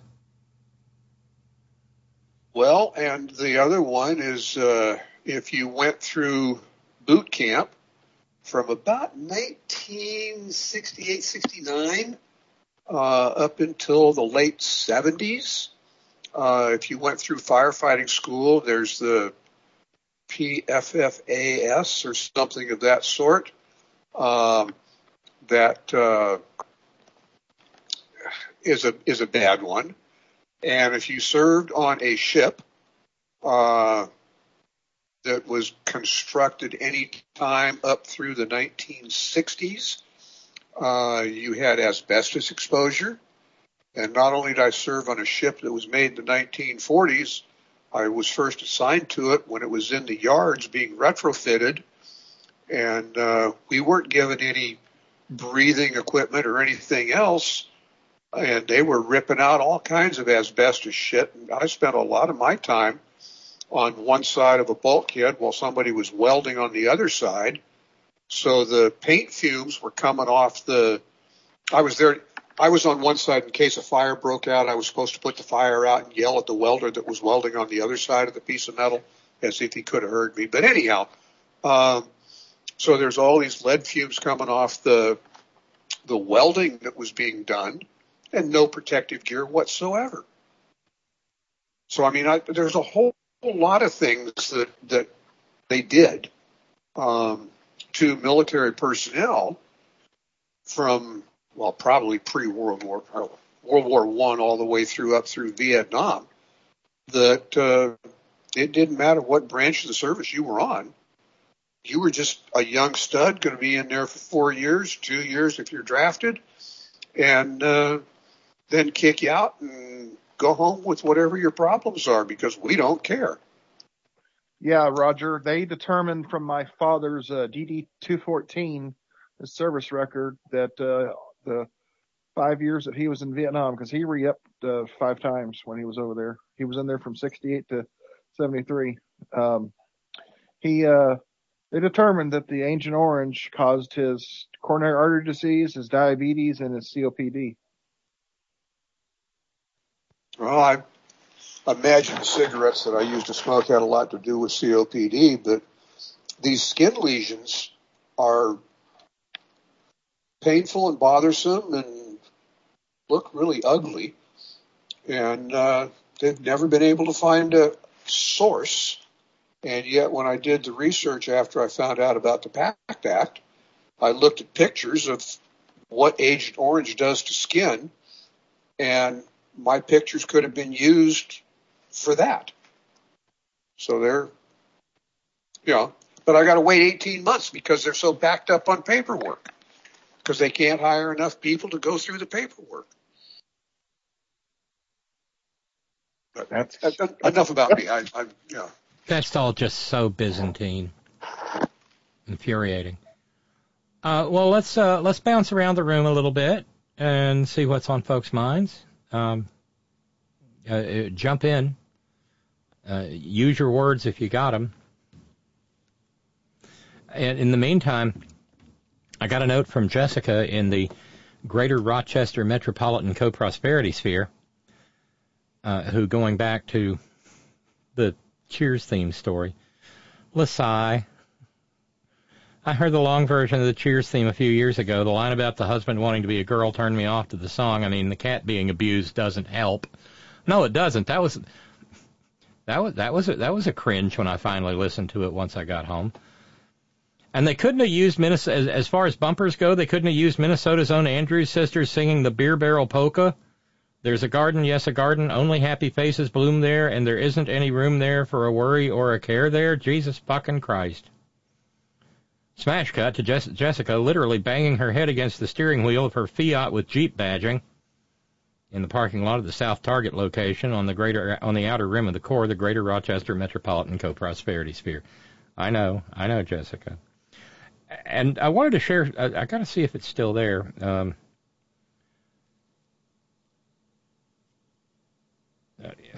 Where'd that clip go? It was hilarious.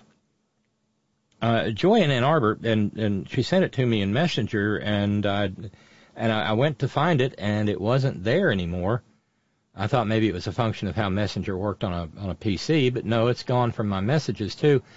Joy sent me a clip, and I have no reason to think that it wasn't real. Oh, and by the way, Brother Deacon Asa says the banner's up there for joining the chat at the top of headon.live, for joining the Friday-On-the-Front-Porch group. But she sent me this clip of Sporkfoot reading something into the record, and no kidding, she gets to the word, and I'm going to spell it, INDICTED. We all know we all know that word is pronounced indicted. But in the hands, or perhaps more accurately, gob of Sporkfoot, it became Hunter Biden was indicted, or some say, clearly she had Hunter Biden on the indicted. And the best part, though, is that the camera angle showed her reading, and she follows her little finger along word by word on the transcript, just like a kindergartner who's just now working, or just now learning to read. Proud moment for the University of Georgia at Athens that granted her an actual bachelor's degree. Good times. Anybody got because I'm trying to find a way out of my own noggin. Anybody got any idea why with that whole weird little Rod Serling-esque bumper segment that I went on about? Because it just got in my head and it wouldn't go away. By the way, Haley adds, regarding 1A on NPR, seems WV Public Radio is tape delaying 1A. Little Rock Public Radio, KUAR, Airs it live at 9 a.m. to 11 a.m. Central, so that would be 10 to 12 Eastern.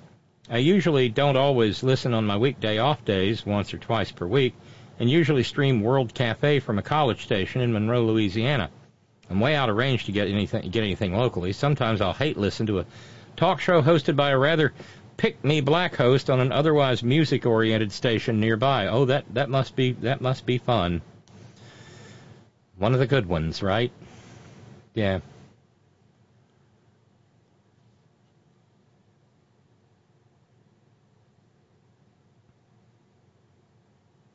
Yeah, that's the one, Ralphs. Let me see if I can get to that on the playback machine. That's not a deliberate play on words, but not the wayback machine, the playback machine. Randy Radar pointing out, Republicans love their wars. They just don't want to pay for them. True. Yeah, that looks like the one.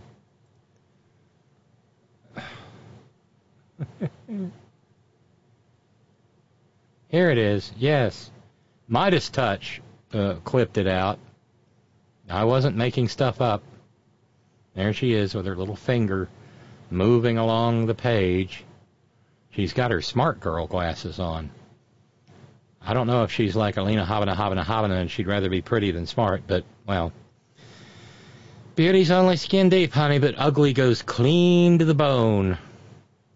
This historical evidence is overwhelming that the Founding Fathers intended impeachment to be used. Oh, wait, okay, so this was on the impeachment of Alejandro Mayorkas? And even Republicans who aren't drunk on their own Kool-Aid are saying, we don't have the votes. Impeachment to be used to deal with the commission of indictable crimes and the abuse of power. Did you hear there was somebody in the background that went, indictable? And the abuse of power. Corruption and injury to the... Let's get back to the indictable part. Impeachment to be used to deal with the commission of indictable crimes and the abuse of power. Corruption and injury to the nation caused by public officials, among others. She's really working hard there. Indictable and all.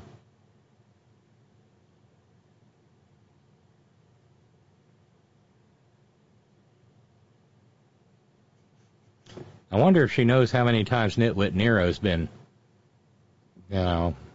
indicted.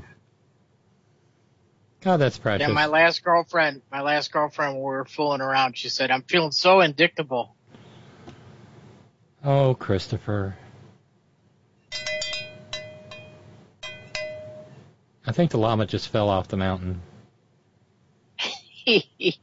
Happy Friday. Happy Friday, Christopher. How's young Arlo? Oh, he's driving me crazy right now because I'm on the laptop.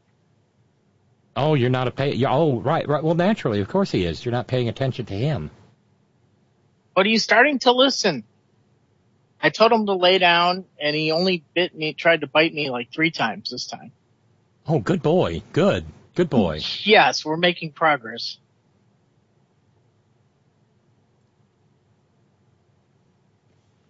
Well, I brought a new toy home to. It was precious too. Mr. Shadow is a golden retriever. We also refer to him as Mr. Golden Hair, or the Golden One.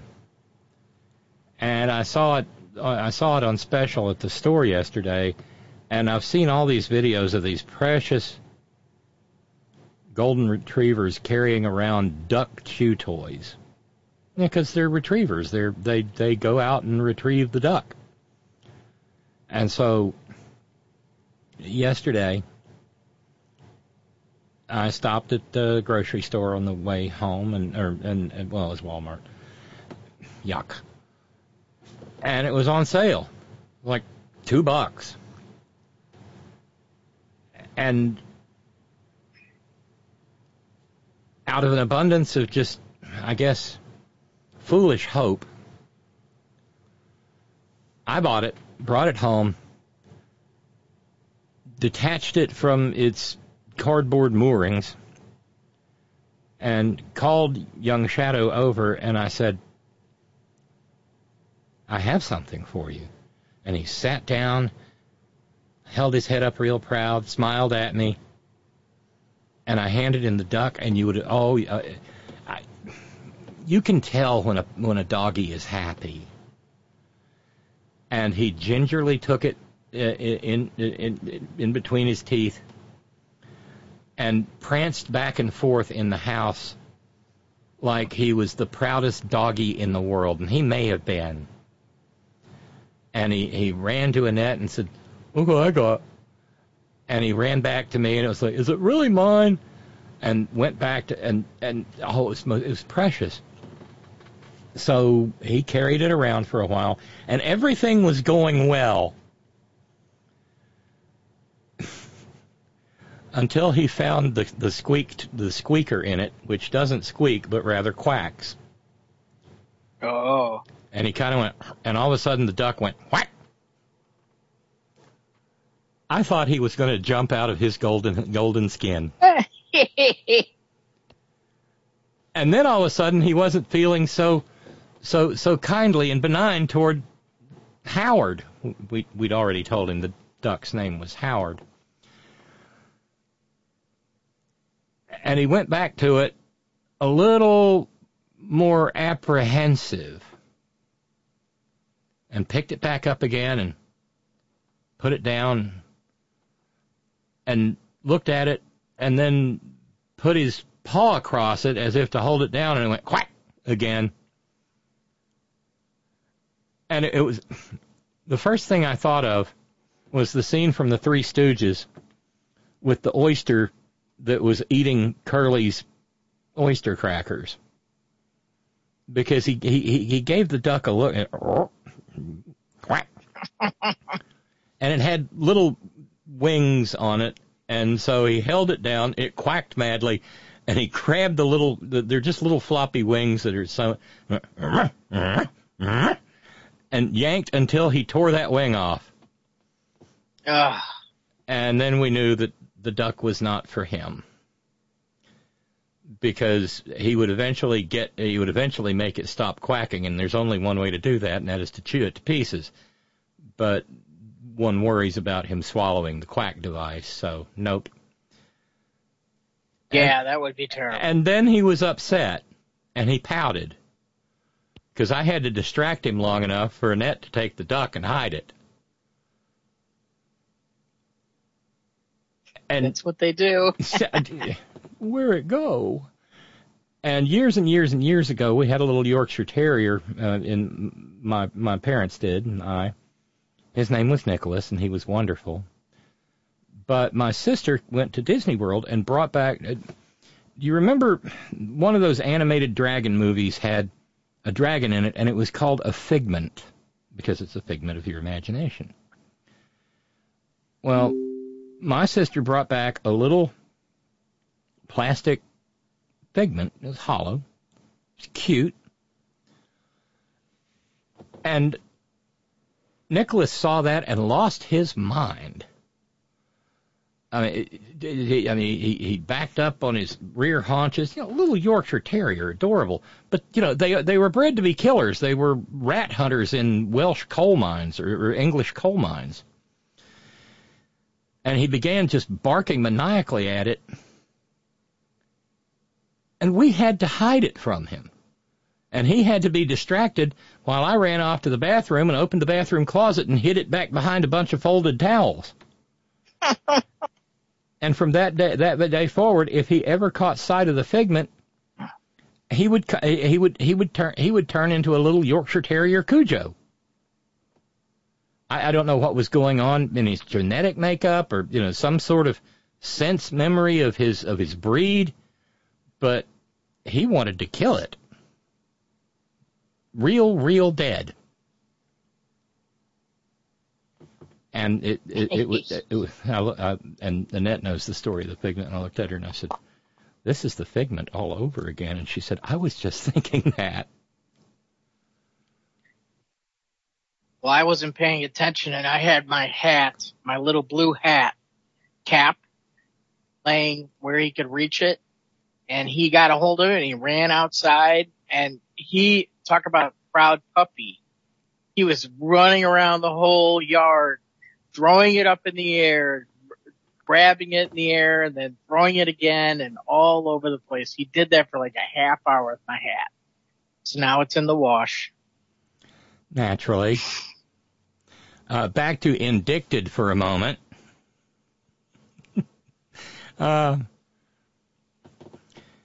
Subject line, indicted. Hello, Robyn. Did you hear about the secretary who asked the lawyer if she could use his dictaphone? He said, "Why don't you use your fingers?" Peace, lady. Signed, Brendan the Gutter Snipe. Good cowbell, yeah. Yeah. We're playing fast and loose with the cowbell tonight, right? Isn't that the order of the day? Yes. Fast and loose with the cowbell? Yeah. Yeah, absolutely. I mean, what else are you going to do when your radio show is 20 years old? And you're all caught up. Congratulations for that. Yeah, that doesn't just happen every day.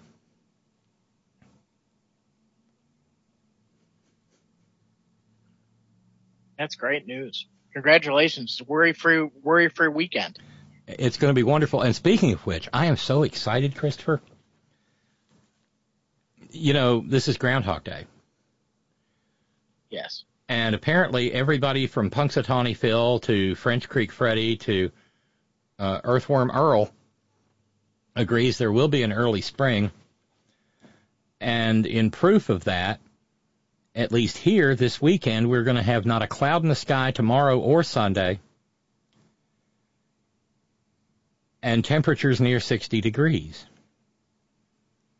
Yeah, it's been glorious here the last 2 days. Well, I was working all day. I really wanted to get Arlo out for a while today, but it's tomorrow. I don't know. Hey, Roger, what's the forecast like tomorrow? You're usually a tad bit warmer than me. Don't know. It's sunny, partly cloudy here with rain showers, but I don't know tomorrow. Yeah, I'll have to look. It's been glorious the last 2 days here. Well, it's going to be beautiful tomorrow, Sunday, Monday, and Tuesday, apparently. So tomorrow is officially Roxanne Puts the Smoker Together Day.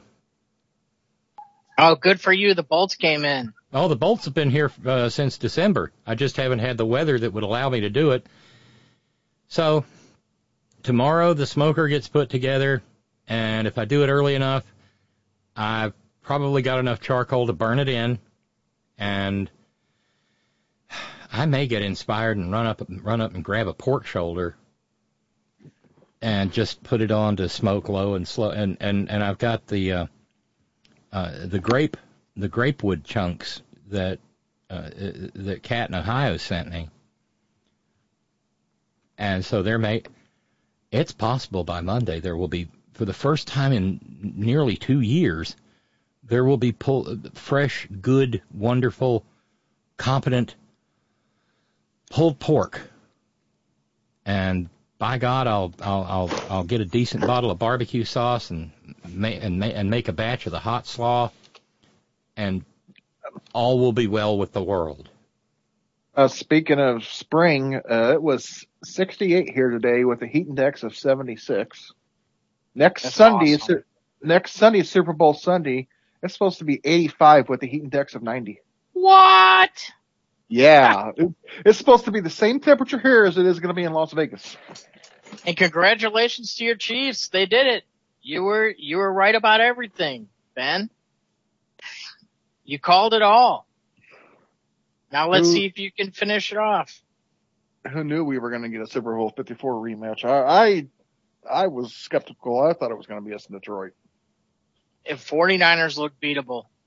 They look very beatable. Bullshit. They had to make a furious comeback. What do you mean bullshit? They probably should have lost that game to the Lions. They were down by 17. Brock Purdy's such a wimpy quarterback, he can't come from behind. That could be taken several ways. I'll leave that one alone. Good. Well, it's good of you. That's very nice. I think it's going to be a good game. Yeah, I think it's going to be a great game. I think it's going to be a close game down to the wire, and it's going to be mistakes. And Detroit fell apart at the end, made some horrible mistakes and bad coaching decisions. Ooh. I mean, aggressive, yes, but aggressive, stupid, yes, bad. All those fourth down, they didn't convert any of them. Yeah, but the thing is,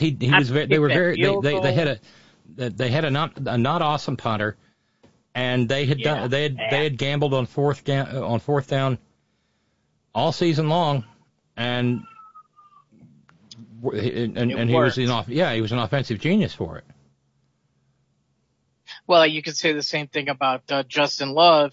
He was making a little skeptical throws a lot of the year, and it got him as far as it did. But then at the very end, when it counted, nope. Well, went to the well one too many times. You know what happened with Baltimore? Baltimore beat themselves, especially there at the end. All the stupid mistakes that they made on defense, they kept going off sides. I can't believe you guys are so simple. We all know why Kansas City is in the Super Bowl. Oh, of course.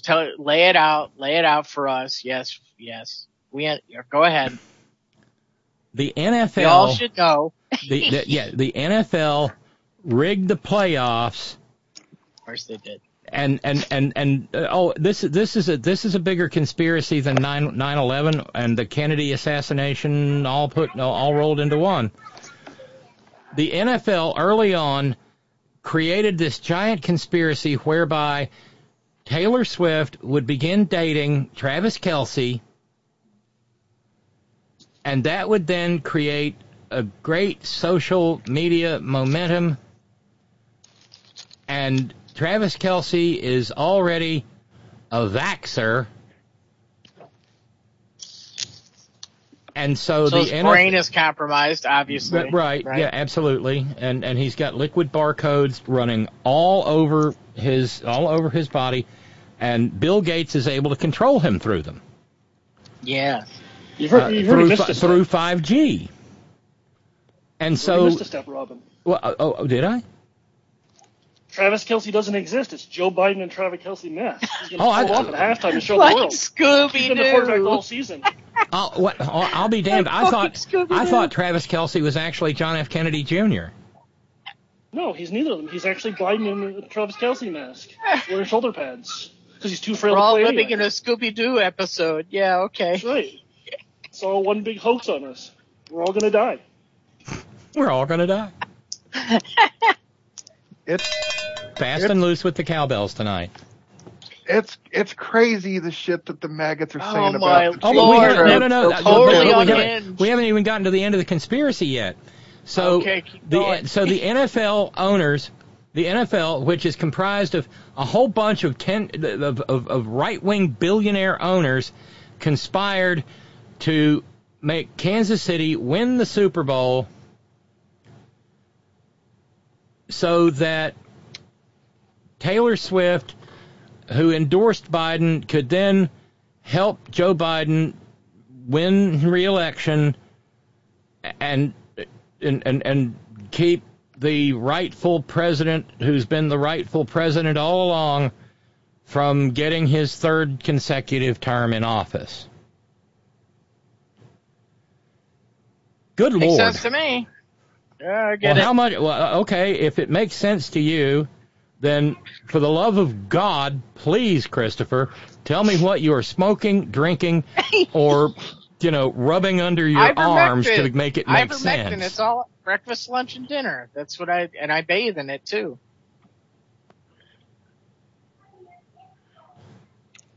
Okay. Damn it, Chris, you know better. You know better. You listen to Stephanie Miller. What's for breakfast? It's not ivermectin, it's fucking Biden. It's Joe Biden. What's Biden? Yes. What's for dinner? Joe Biden. A noun, a verb, and Joe Biden.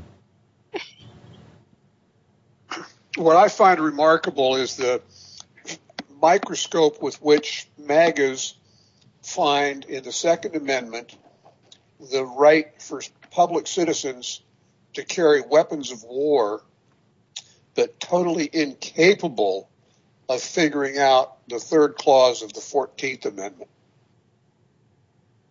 Oh, absolutely. They're unable to comprehend that keep and bear does not mean own. Well, and they also don't know anything about a well-regulated militia. Oh, no. Fat Dead Tony Scalia said that's just a literary flourish. Window dressing, right? Kind of like we the people. Just like the preamble. Yeah, exactly. Yeah. Just like the preamble. I got a question. Because parchment was cheap back then, and well, you could use a sharpened turkey quill, and a little pot of ink, and it was real easy to do. It went real fast, so they just needed to fill up a little space when they were writing on all of that parchment. Yeah, the first part of the Constitution, for fuck's sake. Brenda, like the mission state of the country. Oh, and by the way, we have another dispatch from Brendan Guttersnipe. Question: what do you get when you cross a penis with a potato? Answer: anybody? I don't know. A dictator. Brendan, this is all yours. That might be Lamo. Okay. We are fast and loose tonight with that. Yes, we are. By the way, Matt, in regard to the Super Bowl, said, I want the Niners to win, but if you think about it, no matter what happens, the right-wingers will go crazy. Either Tay-Tay's team wins, which they'll hate, or the Niners win from that damn gay Mecca city, which has human feces everywhere. Matt. I mean, you got to put on rubber boots just to go downtown. More simple than that, Robyn. You either have to vote for Taylor Swift's team or for Nancy Pelosi's team. It's a killer choice. All right. You really pushed it with that one, Jeremy. That line, I've still got Matt's email open, which has human feces everywhere, and all of a sudden I've got Dean Wormer from Animal House in my head saying, "And every spring the toilets explode." So hey, Roger, pretty much everything's ready. I gotta hang some of my old Chicago pictures up to get Super Bowl ready, but I'm pretty well Super Bowl ready. Here's the one thing though. The freaking microwave is dying on me. Or dead. So I was going to try to order one to see if I can get it installed I want one under the, above the stove, of the range. So I don't know. That's going to be iffy if I'm going to make it in time for that. Well, I just need a regular oven. Yep. Well, that's there. And I've got this kind of pizza crisper reheating thing that my dad gave that works really good. I got a bunch of stuff. I got the Traeger, of course. I've got to check my recipe again, but I think it's like 20 minutes at 350. That's fine. I've got a what do you call it? Air fryer. Well, these are simply stuffed. The recipe is stuffed jalapenos, but I didn't use jalapenos. I used ají amarillos. And half that would be intense. Bacon, and the other half, I ran out of bacon. So, and they're sitting in the freezer, and I'm just going to pull them out and bring them up with me. And do I need to bring a rack to cook them on and a pan to slide them into the oven, or do you? No, have that? I got all that shit. You don't need to do that. Hey, Roger. If you can bring a bag of ice if you could hit the store just before you arrive. I'm missing another mini horn end. This is killing me. Yeah, I can, and you've got my phone number, so text me your address so I can put it into my Garmin, so I can when I drive up. Hey, Roger, let me ask, relative to the size of a regular jalapeno, what's the size of an ají amarillo? The longest ones are about 5. They're normally around 3 to 4. And similar diameter? Yeah. Oh, those would stuff wonderfully then. Yeah, and I even forget what the mix was I stuffed them with. I know it had cream cheese in it and a bunch of other shit. Oh, what's spectacular? That would be so good with some chopped up brisket. Ooh. Well, I'm coming from 2 hours away, so I'm not planning on cooking a brisket on the manifold of my pickup truck. Okay, on my big off-highway diesel truck, I used to cook stuff on it in the morning to have for lunch, but the manifold's not big enough on my pickup. Robyn, I was listening to this show the other day when Dave and the Blind called in. I think I'm going to give it a shot, that Chex Mix idea that he was talking about. Oh, didn't that sound yummy? Oh my God. Now I don't know if I could hit Amazon and look up, what was the name of that cottage? What was it? The name of the dips? Oh. That were on Amazon? Let me look here. I think I still have Ralph's email. Okay. Country Cottage something, maybe? No, it was Coyote Country something. Coyote! Yeah, Coyote what? Stand by. Maybe I can get it in time. That sounds good. I've got lots of other snacks, and I'm going to hit Costco, Roger, probably Friday. But, yeah, we'll have plenty of snacks, and then we'll get pizzas for like halftime. Coyote Country. Coyote Country. Okay. I'm going to order some of that dip. And it was a bacon blue cheese. Bacon blue cheese, and there was a buffalo too, right? Oh God, I got to try this. See, yeah. I think I want to have that for the party. Bacon horseradish tomato. Oh shit, that sounds good too. Artichoke, the wasabi sesame you said too, right? Artichoke, Asiago and red pepper, bacon jalapeno popper, buffalo wing, cheddar bacon, chipotle crab, cucumber red onion. Man, to use the crab and actually put some crab, real crab, not those stupid baked crab, but some lump crab meat and mix that. I live in crab country. Onion and bacon. Wasabi ginger. Yeah, that sounds really good. And all right, I'm going to make some of that shit. Hold on, though. They got a green chili. That would be good. But and what else did Dave said what else did he sprinkle on there? Do you remember? Oh, what was it? Damn it. I wish, I could look on the, I can. Oh, he said he was using Italian seasoning. Oh, yeah. I've got that. This is curious. Hot mystery dip.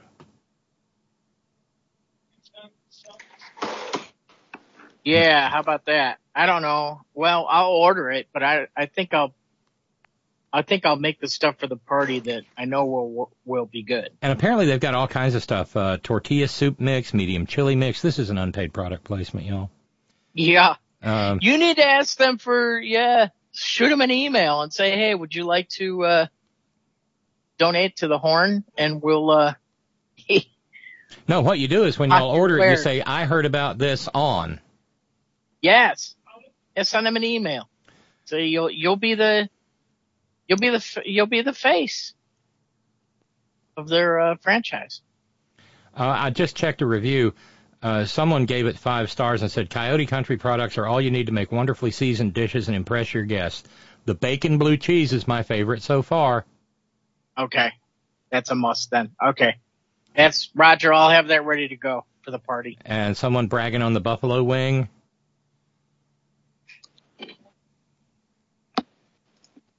Someone else likes the dill.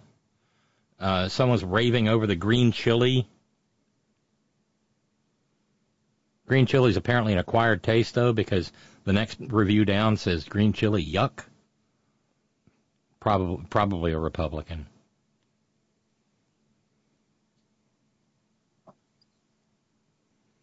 And subject line poppers. Matt in San Francisco said, oh, wait, that's a different kind of party. Matt.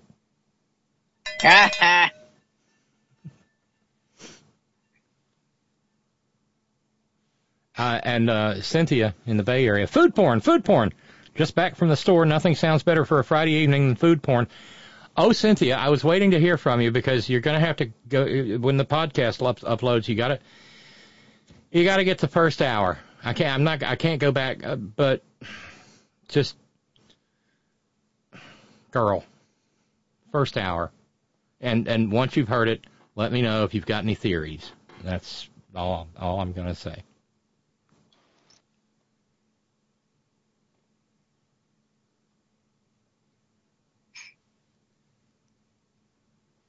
Oh, I posted a new picture of Arlo. Getting big. Oh, and the thing is, he's still, I saw that, and he's still, his body is still way, way, way behind his paws. He may have some Great Dane in him. I don't know. Oh, Jesus Christ. You're going to need a bigger house. He is so strong already. Yeah. Yeah, he's gonna walk you, not you walk him. Oh, that's already happening. He loves it. For the first few walks we ever did, he was petrified of these things called cars and buses and trucks that would go by. He didn't know what to do to make of them. Now, he wants to jump at him.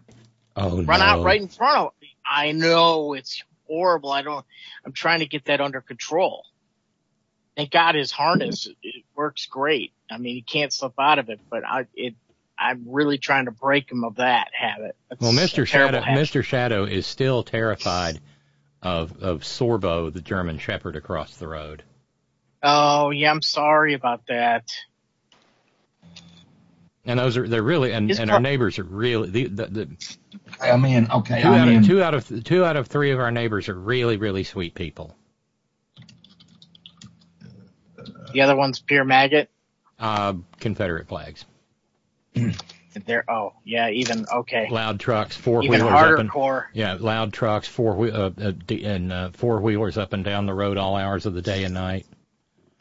God. Curious visitors.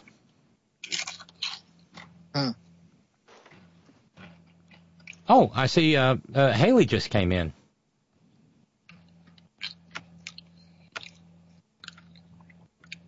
Hi, Haley. Hi. Let me see if am I talking? Yes, you are. You're talking. Okay, maybe. Okay. I'm muted now. I'm not muted, so I'm was this working? So. Okay. Good to have you. Good to have you in the group. It's your voice is welcome. Well, it's been a long time since I've been in here. It's been probably over a year, and I've changed internet providers, and I've been working on my voice a little bit, and that's the hardest part. It's difficult, and I still sound like Brenda Vaccaro at times. No offense to her. Oh, that's a beautifully specific reference. I sound like a tropical bird with a sore throat, so It's glad you can. I'm glad you can have a good sense of humor about that. I know it's got to be rough. It's got to be really rough. There's no. Eventually, and no, this is not that portion of the program, but I did find out that there is a brilliant vocal cord surgeon in San Francisco. Oh. And a lot of vocal cord surgeries don't work. But this surgeon's does. Didn't Steve Perry have to have that from Journey? I think he did. I think he did, but that was to extract. I think that was also to extract all the racism. Oh, is he a fucking racist? I didn't even know that. Do you not remember and a wicked Trumper too? Yeah. Huge Trumper. Huge. Really? Yeah. What's her name? I like them. Come on. Shit. Comedian. Silver. Well, he's not with them anymore. Anyway. No, they canned him. But what's her name? Brilliant. She's funny. But she said that, and this was a few years ago, and it caused a bit of a firestorm. She said that they were working the same venue, or they were at a party or something, and Steve Perry comes up with a friend and says, "Oh, yeah, I love her work. She has the best," word that has the same letters as Ginger, jokes. Ooh. Rough. I don't know if you brought it up yet tonight, but I heard last night that Biden has, the clever fox that he is, he's found a way around the Ukraine issue. He's sending the weapons into Greece, and Greece is passing them on and overriding what Congress is trying to do to him. So we're getting around it.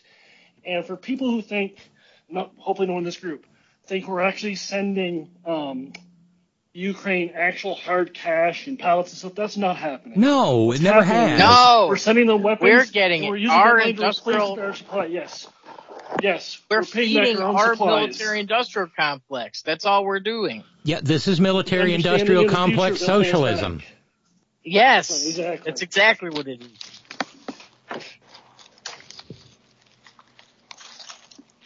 Yeah, we ain't sending blank checks to Zelensky. That's not the deal. Hunter Biden. But of course, that's what Marjorie says. It's indictable. Well, God, what probably people are thinking that we're sending money because of the pallets of money that disappeared in Iraq. Well, right. Yeah, they called them footballs. Well, they played football with them in the hangar. Yeah, they literally played catch with shrink-wrapped bundles of $100 bills. And I've said this for years. If you recall, there was no auditor. Yeah, why'd they need an audit? I hope so. Cheney was in charge of it all.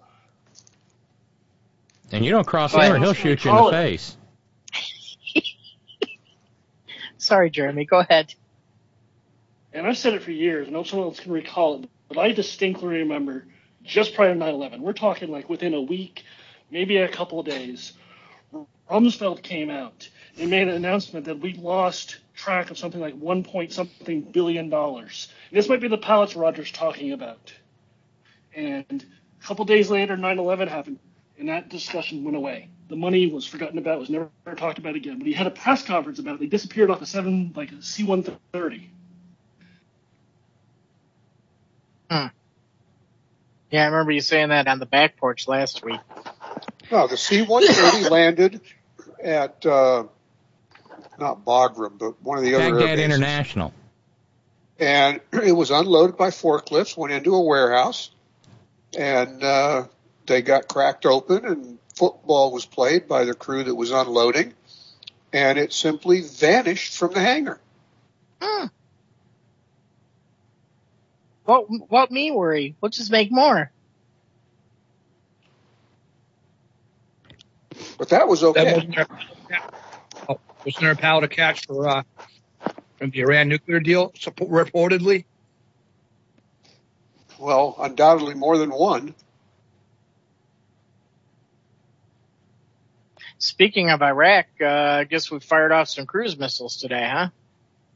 Yeah. 85 different targets, 145 separate munitions in Iraq and Syria. Wow.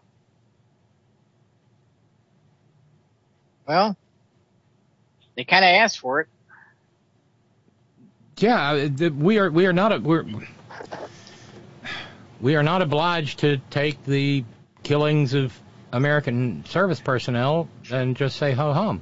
But the thing is, right, that wasn't, and the entire time the maggots were screaming, "He's up!" Grab him by the right. Yeah, and he's not doing anything. Why did it take him so long to act? You do realize that the 3 people who were killed were not regular Army, don't you?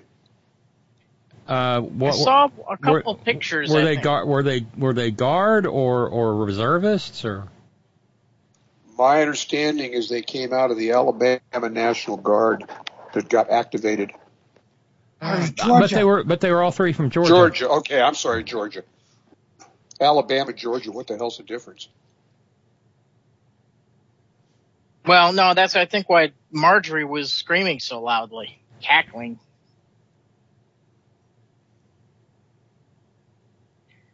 But she's going to do that. It's all she knows how to do. Regular Army. I know that.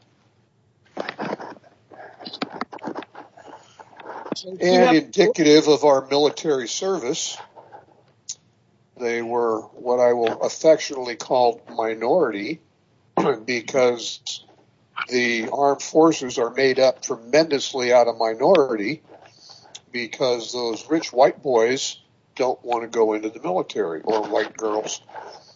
It's being left to enlistees, and it comes from the downtrodden, stomped on, impoverished people of this country. And I have been opposed to the draft, even though I've been a draft board member for pushing 20 years now, and I've never done anything but telephone calls. One of the reasons I got on the draft board was to make sure that the favoritism of the Vietnam era would not happen in any area in which I lived. That bone spurs would not get you out of the service kind of shit, or give you into the National Guard, blah, blah, whatever. But I'm beginning to think that a compulsory national service might be a very good thing for this country. Not necessarily into the military, but getting people from different parts of the country together to create cohesive work groups, even if it's building trails in our national parks or building chalets up in the mountains or cleaning out culverts on the interstate highway system or something that's national service. Or how about affordable housing that we desperately all kinds of different things could be done. Yeah. But what I'm talking about is something like a mandatory 2 years of service with then 4-year subsidy for higher education or trade school, but simply to get people from different parts of the country and different socioeconomic groups to work together to benefit the country. And if you chose to go into the military as opposed to doing civilian service, then that would be an option for your 2 years of service. But even if you're in a wheelchair, you could become a paper pusher at a highway culvert cleaning project that was going to manually clean out the culverts on a section of I-5 that stretched from Portland down to Grants Pass or something. But some kind of compulsory domestic or military service, universal for everybody upon graduation from high school or turning 18 if you're a dropout. The Civilian Conservation Corps of FDR era comes to mind. Planting trees in areas that had been burned over by forest fires. Yeah. Becoming a firefighter. I mean, there's all kinds of public service jobs that could be done. There are protect floodplains. Yeah. There are stone walls down at the state park about 4 miles from here that my grandfather helped build as part of the either WPA or CCC. Well, there's also that memorial fairly close to you on the Silicosis thing that's got CCC work there. That's the same national park.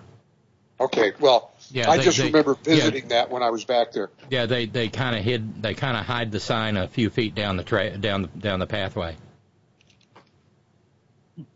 But there's a beautiful lookout over on the coast here, Point Perpetua or something of that sort of name, where you drive up and then it's a short walk and there's this little stone, not really a cabin, but it's a stone building with a roof on it that has benches and all that, and you get to look out from you're probably 1,000, 1,500 feet above the ocean, looking out on the ocean and the shoreline. And it's another CCC project.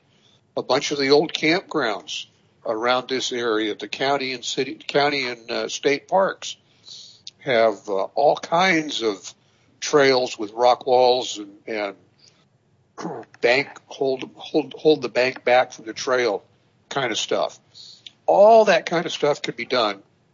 And my point here is, though, that if we could get people, and I'm thinking particularly the country boys who grew up in the middle of a cornfield in Iowa, to be in a work group with some kids from the inner city, that the only time they saw a tree that wasn't planted by a human was when they got into this group that's working. And they're working together to do a project that is beneficial to the society of the country. And it'll benefit each other because they'll get the insight into other people's backgrounds, which I think, a lot of people in this country simply don't get. Us libtards that live out here in the Northwest, the maggots, they just look at us like we're aliens, right? Well, the first time I ever ran into anybody from the deep, dark mountain gullies of Appalachia was when I was in boot camp in the Coast Guard. And we had a total different worldview. I'm not sure either one of us changed a whole lot, but I'll put the same on me. I have not been in the South very much, a little bit here and there, not a whole lot. So I don't have a personal identification with Southern cultures, vicariously through you, Robyn. I was going to say you've got me as a tour guide. I've got you as a tour guide, exactly, and cultural interpreter. Yes, and I'm grateful to you for that. But I have a hard time putting myself in their shoes when they start yapping their crazy maggoty talking points. And that's the thing, though, Christopher. And I try to emphasize this from time to time. Texas, but for gerrymandering, would probably have been blue a dozen years ago. Alabama's the same way.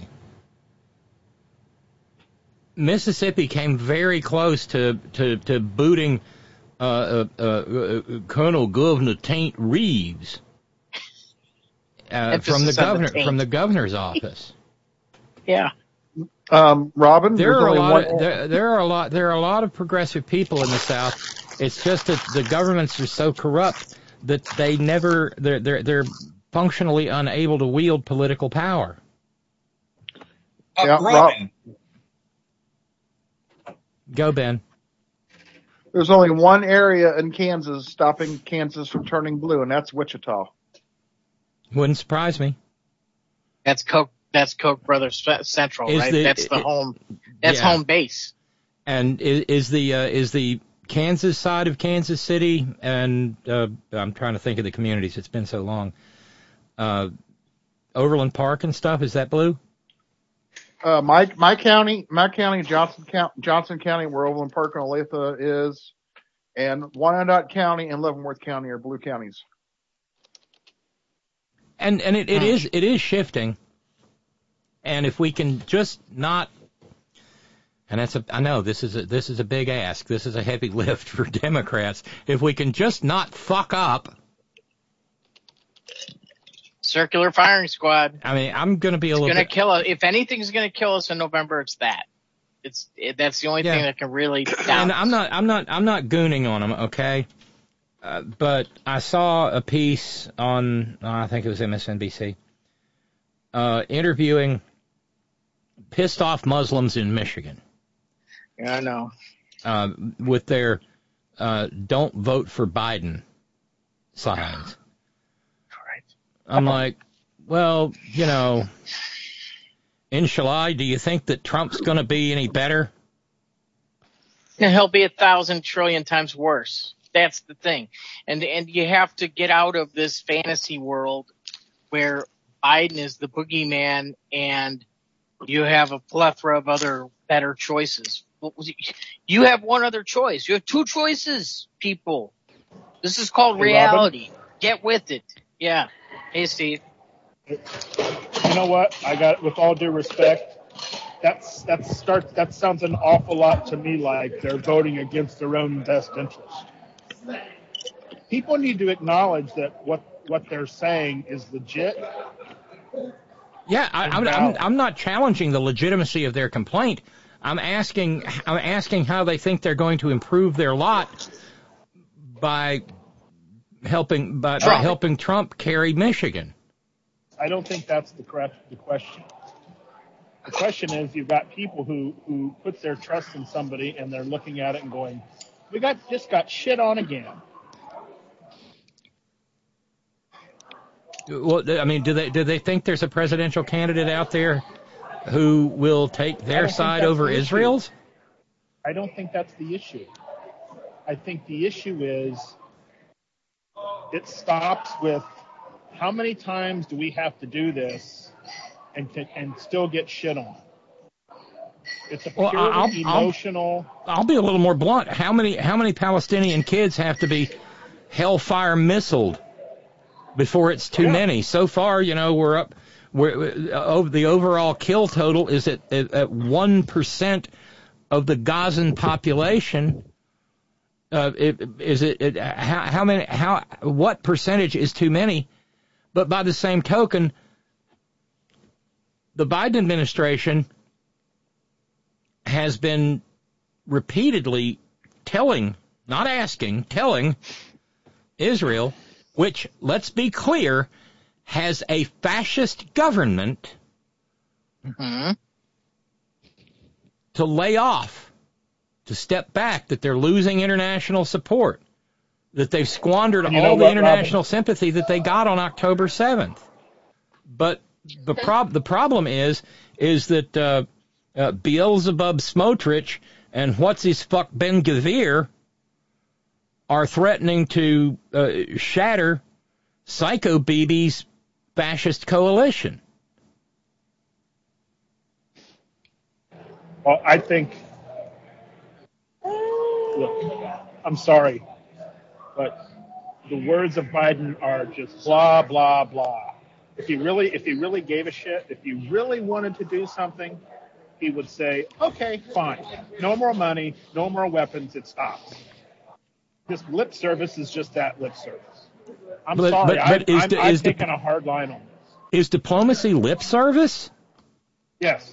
In this case, yes, because they're ignoring him. They're laughing at him. Yeah, because they're fascists. They have told him. I don't care, but they've told him to fuck off. They're the ones pulling the trigger. Yeah, they're the ones pulling the trigger. But if he said to them tomorrow, okay, no more weapons, no more money. Look what they did with those settlers, Steve. They sanctioned some settlers, some crazy right-wing motherfucking lunatics. Great. Meanwhile, 1% of Gaza is dead. And, a little bit ago, in regard to Ukraine and weapons there, Matt in San Francisco said, we're just sending extra stuff that was laying around. I mean, we only have so much room for bombs. Sooner or later, you have to drop them somewhere. and that's true. We are sending the weapons we're sending to Ukraine don't have. They are nowhere near the technological sophistication of what we give to Israel. They're not strategically important. They're not technologically modern. I mean, which works because neither is Russia. That's the war they're fighting. They're fighting 1917 style warfare. Well, at this point in time, it's settled into stalemate. So yeah, it's all quiet on the Western Front. By the way, Robyn, I didn't say hello. I apologize. Hi, Steve. Say hello to everybody. I just chimed in to. And by the way, you and Roger are in agreement. We need a new CCC and WPA. But I did like what you said a little bit ago. Dick Cheney will shoot you in the face, and then you'll have to apologize to him for getting in front of his gun. Yep. My bad. Oops, I'm sorry I got in front of your gun. I'm sorry I damaged your bullets. Okay, sorry. I'm sorry I ruined your bird shot, Dick. I'll be more careful, Dick, next time we go hunting together. And let's see. By the way, Lou in PA, mandatory Star Trek reference for universal service. Improve a mechanical device and you may double productivity, but improve man, you gain 1,000-fold. Khan Noonien Singh to senior staff of the Enterprise. Speaking of Star Trek, today's Big Spider's birthday.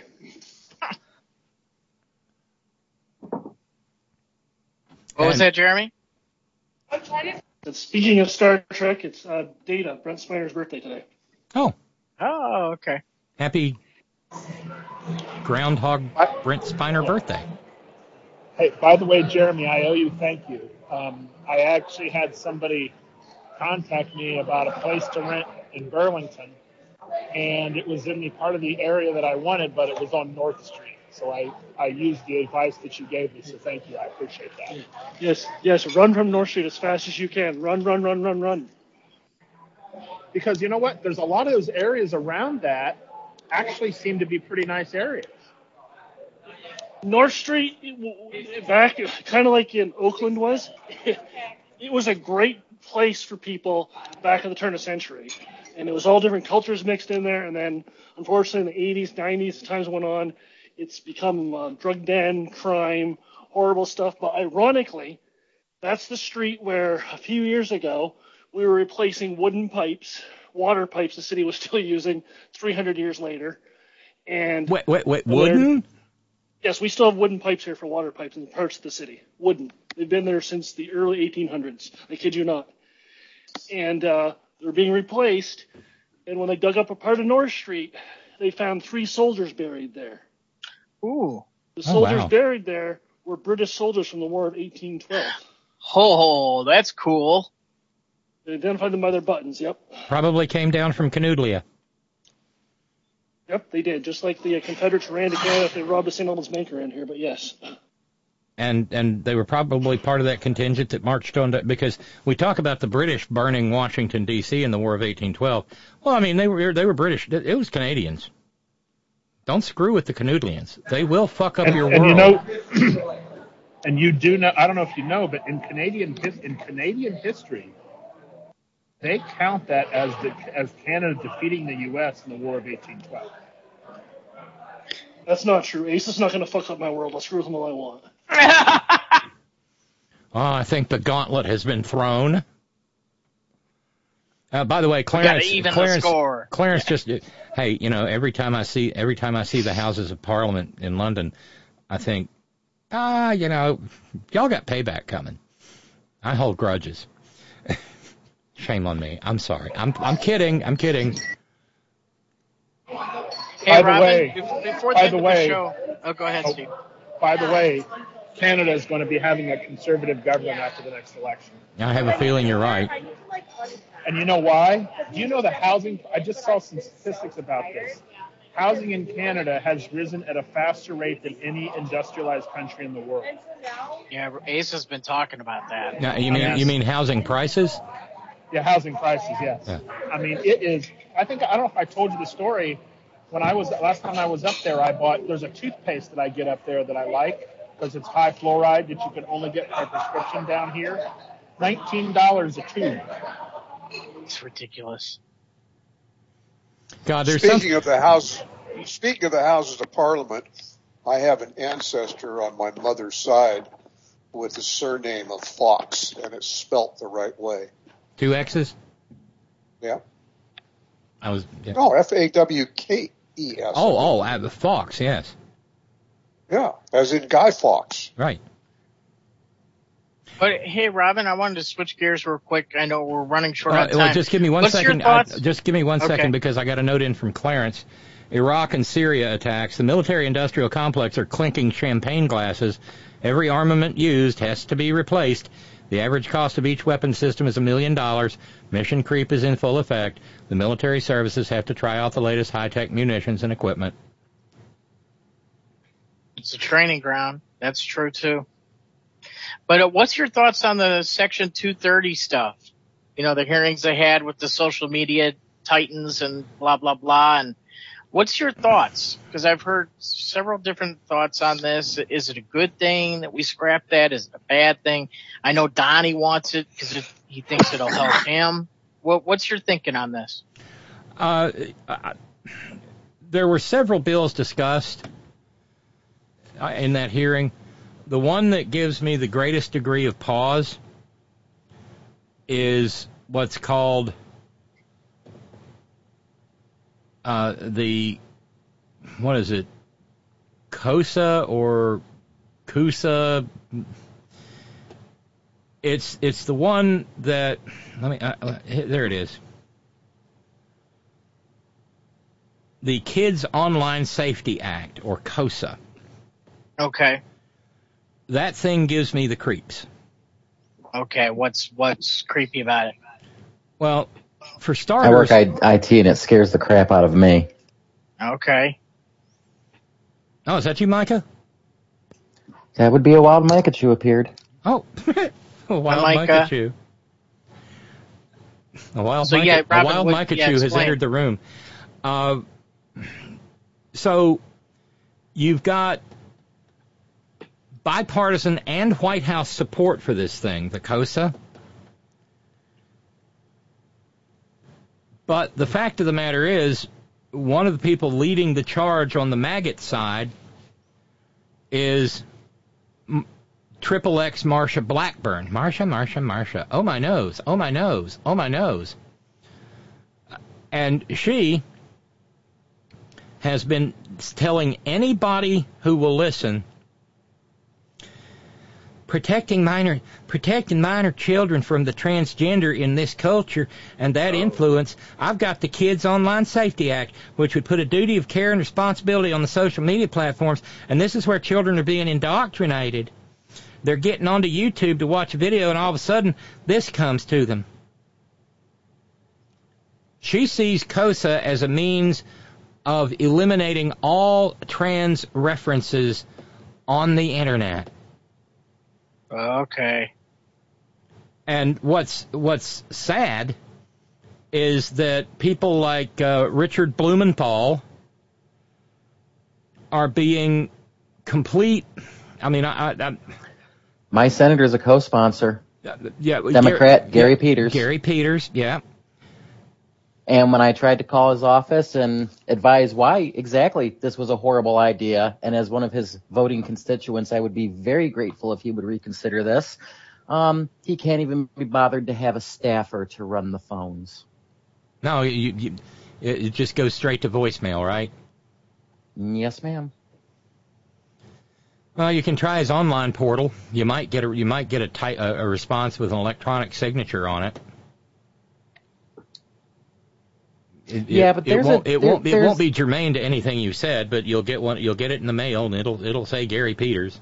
And that's the part that annoys the crap out of me about this, is that, you know, every time you have one of these things where, you know, the word gets out, they always say call your representative, because it's easier, it's harder to ignore us if they have to dedicate resources to sitting there and writing down and listening yep, no, I understand it, and tying up time in a staffer's day. Now, another phone call.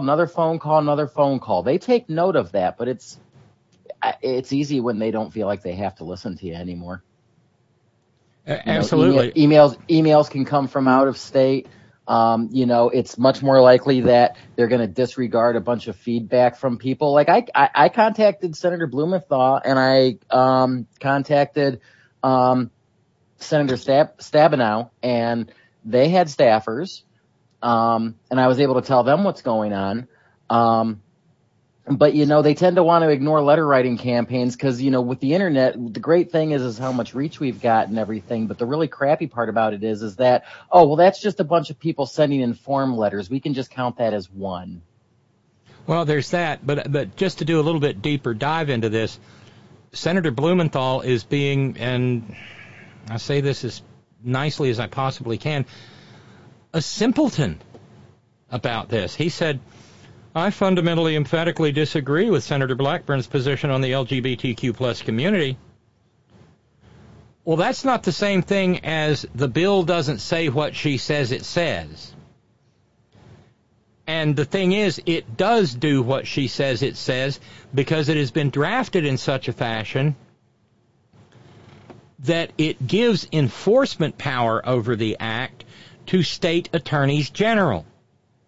And several of them have already said that they're going to use this to start going after that content. And even if they don't say that they are, look at what that idiot over in Paxton, is that his name? Ken Paxton over First in Texas? name came to mind. Who's sitting here, you know, harassing hospitals on the other side of the damn country to get records on trans people. Not even trans kids, trans people. And if I can segue this into another conversation, the people up here in my lovely state GOP have been caught on tape fully admitting, yeah, we know it's BS. We're not really going after kids. The end goal is to eliminate this from the public sphere entirely. But we know we have to take small bites. Right. It's genocidal. And okay, great. The California Attorney General won't use it that way. The Connecticut Attorney General won't use it that way. The New York, Letitia James, the Attorney General, won't use it that way. But Ken Paxton in Texas will. And Steve Marshall in Alabama will. And whoever the dipshit in Mississippi is will. Florida. And the Attorney General of Florida damn sure will. And the Attorney General of Tennessee damn sure will. Well, that is a frightening thought. So this is just a Trojan horse. Sure, and Republicans are really good at that kind of legislation. It's been called exactly that. And the thing is, Christopher, it's not just a Trojan horse. It goes back to what Micah just said. It's the Keep Our Kids Safe Act. But the only way to keep our kids safe, as Marsha Triple X Blackburn said, is to make sure that it isn't there at all. Right. So, not to put too fine a point on it, what with this being our 20th anniversary of this program and all, but it could be used by my Attorney General to end this program. Ooh. To remove it from the Internet. Jesus Christ. That's crossing a Rubicon. And the thing that scares me about all of this, I mean, just apologies for going into this topic, but I brought it up. Well, you did, and thank you. You've got the thing going on in Florida right now, where it will be a crime, fraud, punishable by jail time if you are caught with a driver's license and you have ever had a driver's license with a different marker on it, a different gender marker. Oh, Robyn, speaking of that subject, I seen where Iowa is considering a bill that would mandate both gender markers on people who are intersexed and trans. Oh, for God's sakes. We had a little victory in Iowa a couple of days ago. They shot down an anti-trans bill. But, well, the governor's trying to get revenge now. Yeah. Yeah. And that's they're wanting to out everybody on driver's licenses. Oh yeah, fine, you can change it, but you're going to have both. The ultimate goal is they want us all dead. Right, and the fact of the matter is, they're just not saying it. Yeah, they do. They want us all dead. That's why I said it's a genocidal urge. But going back to Florida for just a minute, that means if for some godforsaken reason I, with my West Virginia license that says female, happen to be in Florida, let's say, I stray across the room at the Floribama Lounge that sits on the Florida-Alabama line. One, I'm already in danger. Two, if a cop asks for my license and I present it, I, who am not a citizen of the state of Florida, am chargeable under that law. If they bother to charge you, I don't call them. You mean as opposed to just hate crime? Easy Rider. Well, Easy Rider.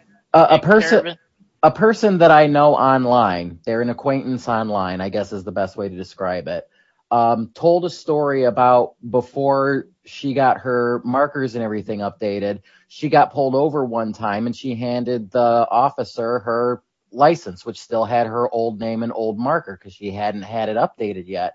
And he looked at it, looked at her, pulled his gun and said, "This isn't you. Get out of the car." Oh my God. It's very real and it's terrifying. And she said she said that if her girlfriend, who is cis and therefore privileged in this situation, didn't explain to the cop what was going on, she didn't know what was going to happen. I'm sorry, Robyn, go ahead. No, nothing. Yeah, well, the answer is nothing good. So the thing is, they're doing all this stuff, and once upon a time, this is what makes it terrifying, more terrifying, most terrifying, is that in a former era, even with arguably conservative courts, the Burger Court, for God's sakes, this stuff would be shot down so fast that the ink wouldn't be dry on the law. But part of all of this is the concerted effort that has taken place over the course of a couple of generations now to make sure that when there's a Democratic president, there are very few judges confirmed, and that when there's a Republican president, they confirm judges like drunken sailors spending in a whorehouse. Okay? So now, like with this driver's license business, and Steve, you actually have a law license, so chime in if I'm getting this wrong. There are a couple of things inside the Constitution of the United States that are absolutely verboten. One is called an ex post facto law. That is a law that creates a crime that punishes a class of people who were previously and makes criminals of them after the fact. Like somebody who's trans and has gotten their gender marker changed. Now it's going to be a crime when it wasn't a crime before. That's an ex post facto law. The other thing that is constitutionally repugnant is, and it's both of these things are in the text of the body of the Constitution itself. It's not even they didn't even have to. It was part of the original, not the Bill of Rights or the other thing. Original is the other thing is called a Bill of Attainder, which Mary Oldie Engeland used, and both of these things were forbidden in the American Constitution because of the abuse of these things in England. A Bill of Attainder simply declares that someone is a criminal, period. And it's used to deny the civil, and not even necessarily criminal, but it is used to deny the civil rights of an entire class of people. In England, it was used to remove titles or seize lands by the crown from hereditary estates. And the fundamentals of our justice system say that we do not do that. And yet Florida has done it. If it becomes law, I don't know how thin the ACLU can be stretched, but I can't imagine they will not file a motion for preliminary and permanent injunction on this thing, and then it will be heard by a U.S. District Court judge, and depending on who appointed them, it will either be enjoined temporarily until it can be fully adjudicated, or if it's a maggot judge or some other Republican, it will be denied. And it'll just go into effect pending appeal to the 11th United States Circuit Court of Appeals, which just sits around all day long drinking stump liquor and dropping brown acid.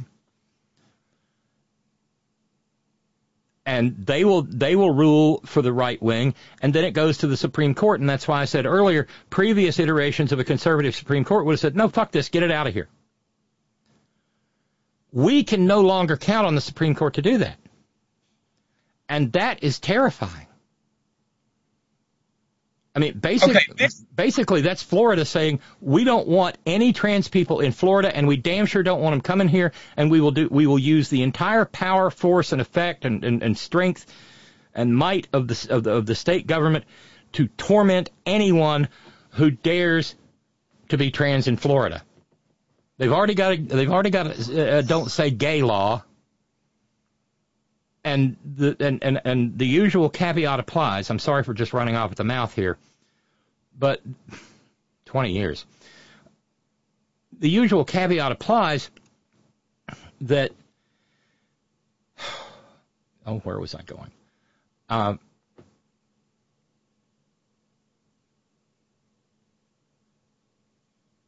Okay, I did have a question. Go, Haley. Okay, do you think that these push of these laws are intended as a test bed for further marginalizing a larger group of people? That was my point. That was exactly my point, Haley. Thank you for tweaking my poor little brain. The usual caveat applies. I talk about these things in terms of the trans community because the trans community is who is being attacked. But as no less than Chris Christie said regarding medical bans for trans youth, I oppose this. It's not good. And for those of you who don't care, please understand, you're next. The fact that they're doing it to these kids now, they will eventually decide what kind of medical procedures you can have, and it will matter to you. And it's absolutely true. Do you want me to weigh in on that? Please do.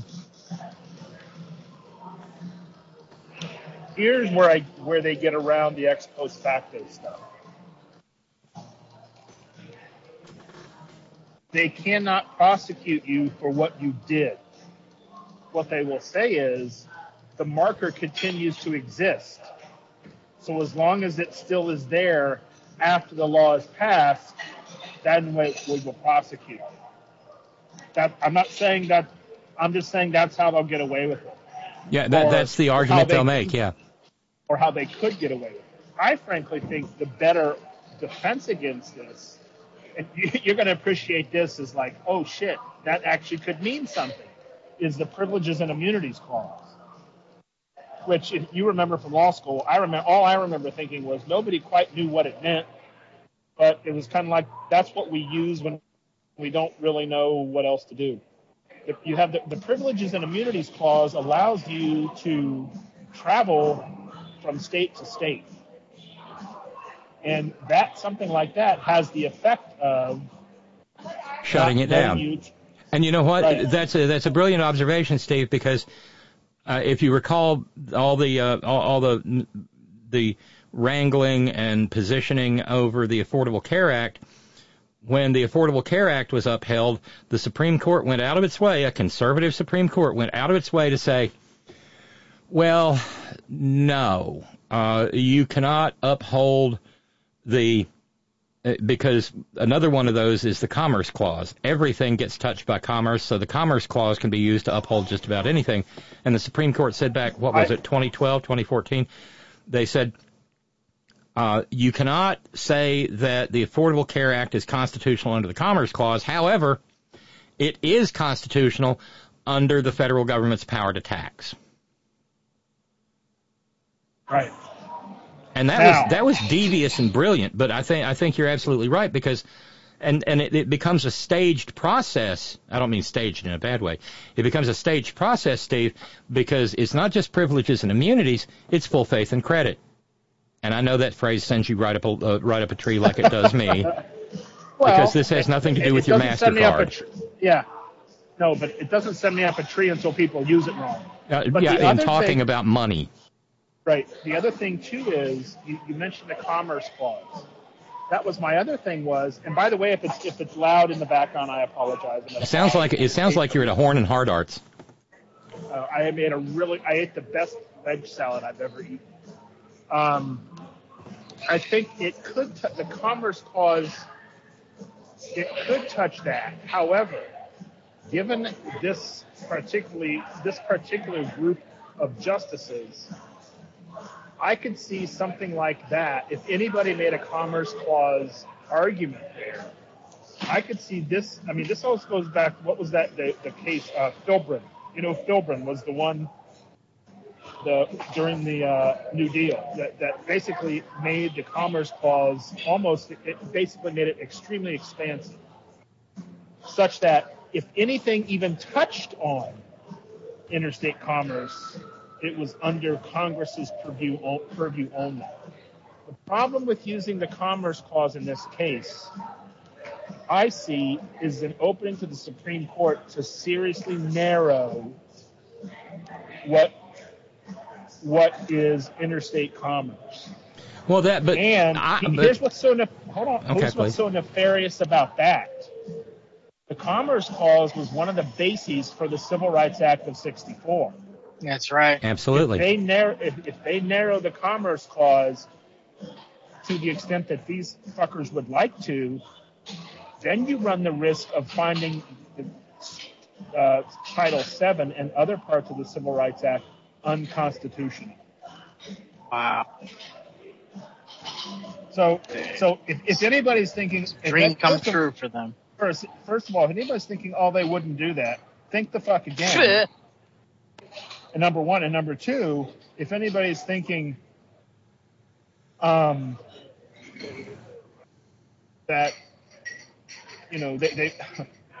they wouldn't do that for other reasons, think again. Yeah. This has everything to do with conservative, white, evangelicals. And I'm going to tell you something. I do not consider those Catholics up there to be Catholics in the real sense. Because whatever you say about the church, particularly in this country, the church in this country has never been a white-collar church. In this country, the Catholic Church has been traditionally a blue-collar immigrant church. Right, going all the way back to no Irish need apply. Yeah, Irish. Now it's Latinos. So, and back to the time when when Italians were not white. Right, and neither were the Irish or Greeks. The Irish. So anyway, this is not meant to be a defense of the church, as I often seem to be for. But first of all, look, Alito and all those people, these are Catholics in name only. These are chinos.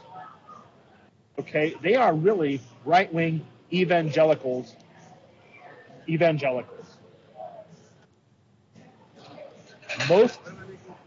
Most, well, anyway, I don't want to get into that. But I wanted to weigh in here to kind of expand this to what the potential impact is here. And again, you know what? I have said this. Robyn has said this. Others have said this. You need to take we need to take Pastor Niemöller's admonition to heart. Yep. This is not a thing that happened. Oh, that was so nice that he did that during the reign of Hitler, or the regime of Hitler. I mean, everything you can say good about him is true and right and righteous and wonderful. But it's here. And it's right now. Yeah, it's not coming. It's here. It's here. And as I have said this many, many times, if you think they're not coming for you and you're not a white Christian evangelical, you got something else coming. You're on their list. So if when I get upset when people get upset with Robyn for talking trans issues, because I don't ever see this as trans issues. I don't see LGBT issues as LGBT issues. Human rights issues. These are human rights issues. These are issues for people who aren't in the majority. Steve, I've tried to have this conversation with one of my dear friends who I grew up with from second grade, and he is married to a Jewish woman and has two half-Jewish sons, right? And he doesn't understand trans issues. He doesn't equate trans issues with civil rights and human issues, blah, blah, blah. And I've tried to explain to him exactly what you just said. This is a reverend. Take out the word trans. Think your wife's not on the menu here? Your sons? Yeah. You don't think they're going to be thrown in the pits? Yes. Really? And guess what? And guess what, Chris? Those kids are not half Jewish. They're Jewish. Judaism runs through the mother. They are Jewish. Okay. You want to go back and look at the race laws in Nazi Germany of who they considered a Jew? It wasn't your mother. All I'm saying is supported them. It's just a Teutonic version of the one drop law. Listen, right? You know what? Here's how you explain it to your friend Chris.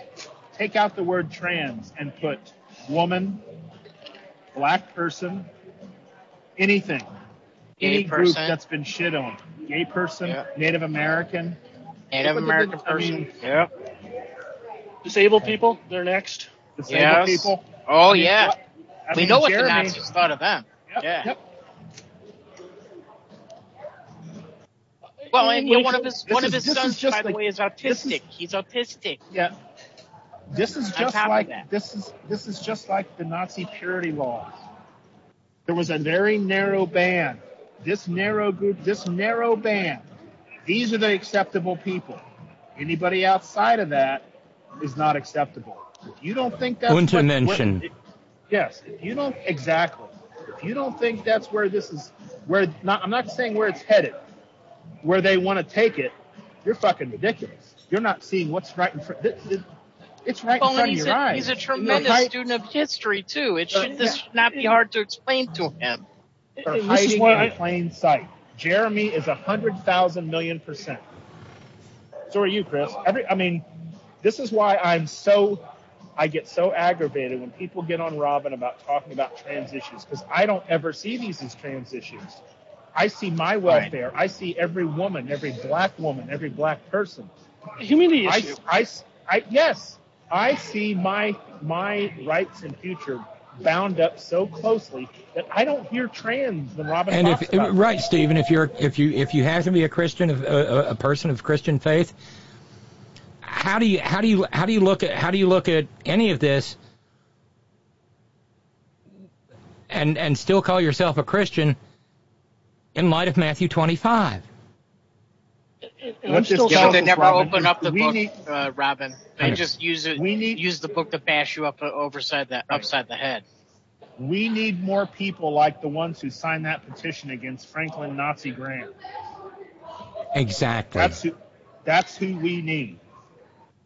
And I'm going to shut up now because I've talked too much. So I'm going to go back on mute. And sadly, I've got to wrap up because we're overtime now. But the full. We talked about the interstate. Yes. This is a conversation we needed to have. Yeah, it absolutely is, and it needs a hell of a lot more conversation because there are too few of us to save ourselves. We have got to have a hue and cry from cis people, otherwise we're doomed. Oh, but Robyn, it'll never happen. It'll never get that far. We'll stop them. Don't worry. It couldn't happen right, here. Yeah. It can't happen here, right? Yeah, where have I heard that? I've heard that from good friends who know about me, and they said it'll never happen. I said, the fuck it won't. This is how Nazi Germany started. Same exact thing. The good Germans said it wasn't happening until Eisenhower led them through the fucking camps. And talk to the Iranians of 1978.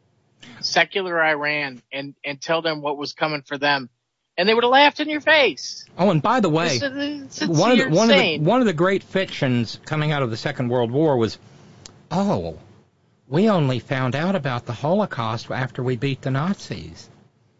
Quelle surprise! Quelle horreur! Tell that to the boats and boats of Jews we turned away. Right. Sent them to their deaths. Yes, but the other thing is, there was reporting from 1930 onward in the United States media. Yeah. We chose to ignore it because, we want to stay out of the war. It's Germany's national business. And then there's that old story about the way that people like Louis B. Mayer and Jack Warner and other Hollywood moguls bowed and scraped to the Nazi government, even though they were Jews, because because Germany would not allow a negative portrayal of a Nazi. And Jack Warner and Louis B. Mayer and others bowed and scraped before them because they wanted access to the German market, the film market, the film audiences. Gee, where have I heard this before? There was a bit more earlier. My father's grandfather emigrated from Germany because he didn't want his sons in the Kaiser's army in World War I. And that's how my father's family got here, because they saw it coming even then. That's the Jewish side of my family. And then there are the people that fought in the Abraham Lincoln Brigade starting in, 1936? In Spain, against the fascist regime in Spain, because they knew what was coming. And German nationals were a big part of that Abraham Lincoln Brigade. And my sister's godfather was a soldier in the Abraham Lincoln Brigade and died on Leyte fighting for the United States in World War II. So this bullshit's been going on a long goddamn time. Because the genocidal urge is profound, Roger. Among certain segments of the population. And to add one more little ironic cherry on top of the sundae, you talk about your great-great-grandfather. Well, that's also how the Drumpfs wound up in America, because you'll recall that his great-grandfather was recalled to Germany in the Bismarck era for having dodged the German draft. I think this is around the time of Sedan and the German humiliation of the French in 1876 or so. But that guy had dodged the draft, was deported from Germany, and came back to the United States and changed his name from Drumpf to Trump. But what was the reason he dodged the draft? Was it because he was a chicken shit? Yeah, chicken shit. Because he was a chicken shit. Like Donnie? Yeah. Or was he principled like it's all my in the grandfather? genes. I got the best genes. Great-grandfather. It's my genes. No, he was a chicken shit, Roger. Yeah, that's the point I'm making. Yeah. And just to go back to the topic for a minute and put a bow on it. All of these things, and this goes back to what Steve just said about take the trans out of it and maybe it makes sense. All of these things, ignoring the Interstate Commerce Clause, ignoring privileges and immunities, ignoring full faith and credit, all of these things are ignoring the Constitution's delegation of authority to the federal government to maintain borders. All of these things are purely and simply acts of nullification. And I know I've been hammering on it, but I'm hammering on it because it fucking matters. Nullification is the pernicious doctrine that led to the Civil War. And the outcome of the Civil War was that we will hear no more of this nullification horseshit, or we will Sherman your ass again. But memory fades with the death of generations. I saw a photo the other day from 1935 of a shoe shine boy shining the shoes of a Civil War veteran. And he was ancient, and he had this big white flowing beard, and he was wearing his Union kepi cap. And so 35 and 35 is 70. That was the end of the Civil War to 1935 is 70 years. Gettysburg was 72 years. So that man had to be 90 years old when he was having his shoes shined. And so, the direct memory of the Civil War and the causes of it died no later than 1935. And secessionism was supposed to have been put to bed, and it was put, and nullification is the handmaid of secessionism. And that's why my hair caught fire on Wednesday, talking about Nimrata Randhawa Haley, Nikki, saying it's okay if Texas wants to secede. Do you realize how far down the rabbit hole we have to be for a mainstream American politician to say that and still have a political career? Second place in one of our, But again, this is a woman who, when she graduated from her white segregationist academy, was awarded a Confederate flag pin for successfully matriculating. Like you said, Chris, we're here. We're here. And it is the ultimate forgetting of generational forgetting. And what this nullification spasm is, and if spasms continue long enough, they just simply become the normal. The nullification spasm, and just watch for it as you consume media and whatever. I first heard the word Cold Civil War when it came out of my mouth 20 years ago. It's now bandied about in the multimillionaire for-profit media, and it only took 20 years. Within the last year, I've coined another phrase: constructive secession.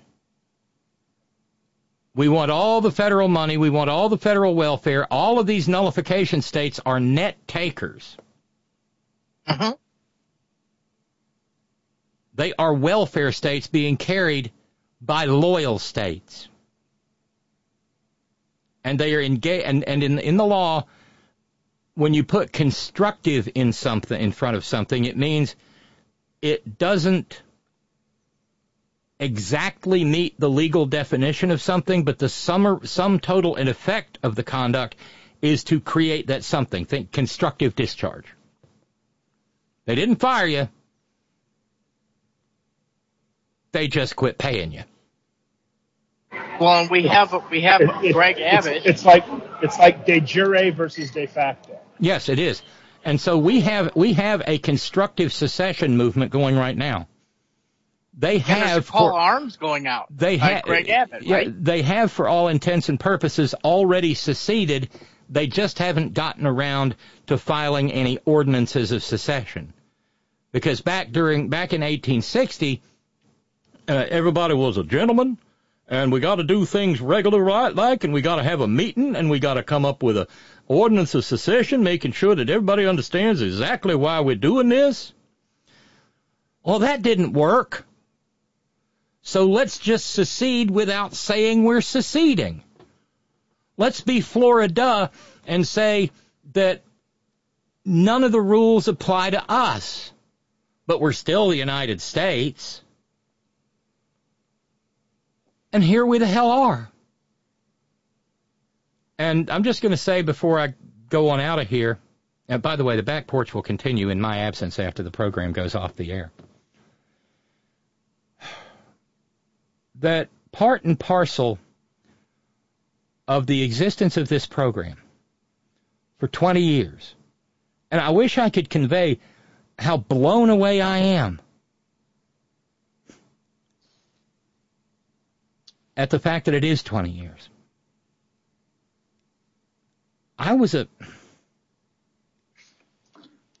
young man when this program started.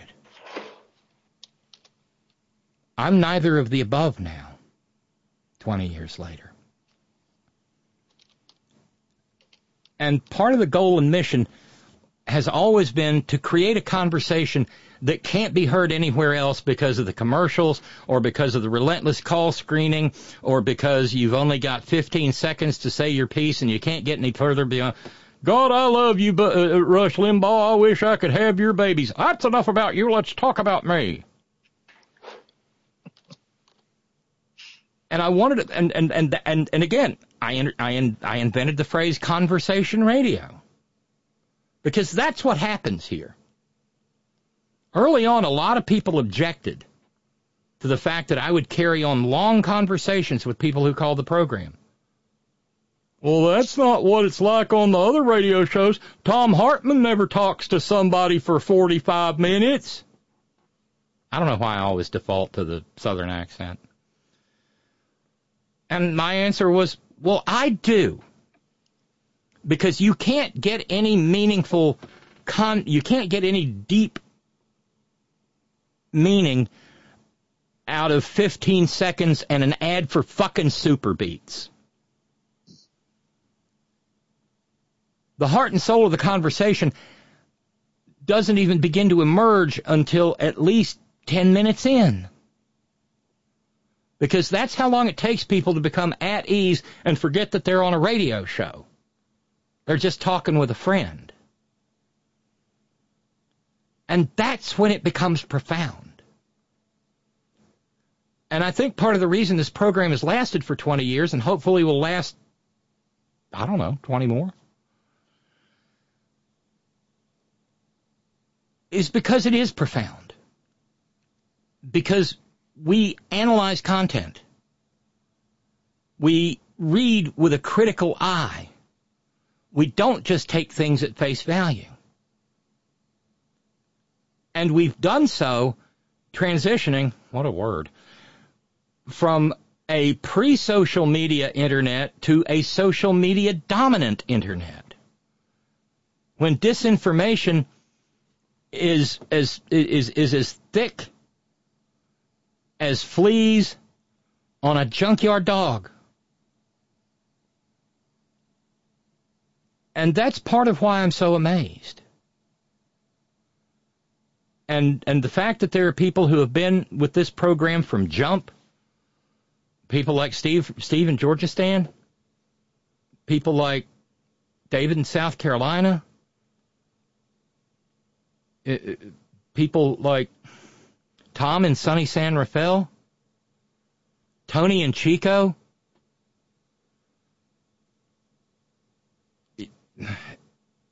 It's amazing to me. And Jeremy just said, Robyn, and without an ad ever. Bake sale radio. Bake sale radio. Bake sale radio. Yeah. Just the nutraceutical ones, right, Robyn? Well, Horn Nutraceuticals, yes. I mean, everybody has a, we all know what and hello, Alabama sex plans. And that came from Horn Nutraceuticals. Yeah. Randy Radar says, I was one of those people. Yes.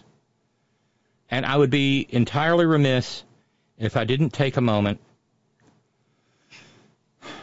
to offer up at least memory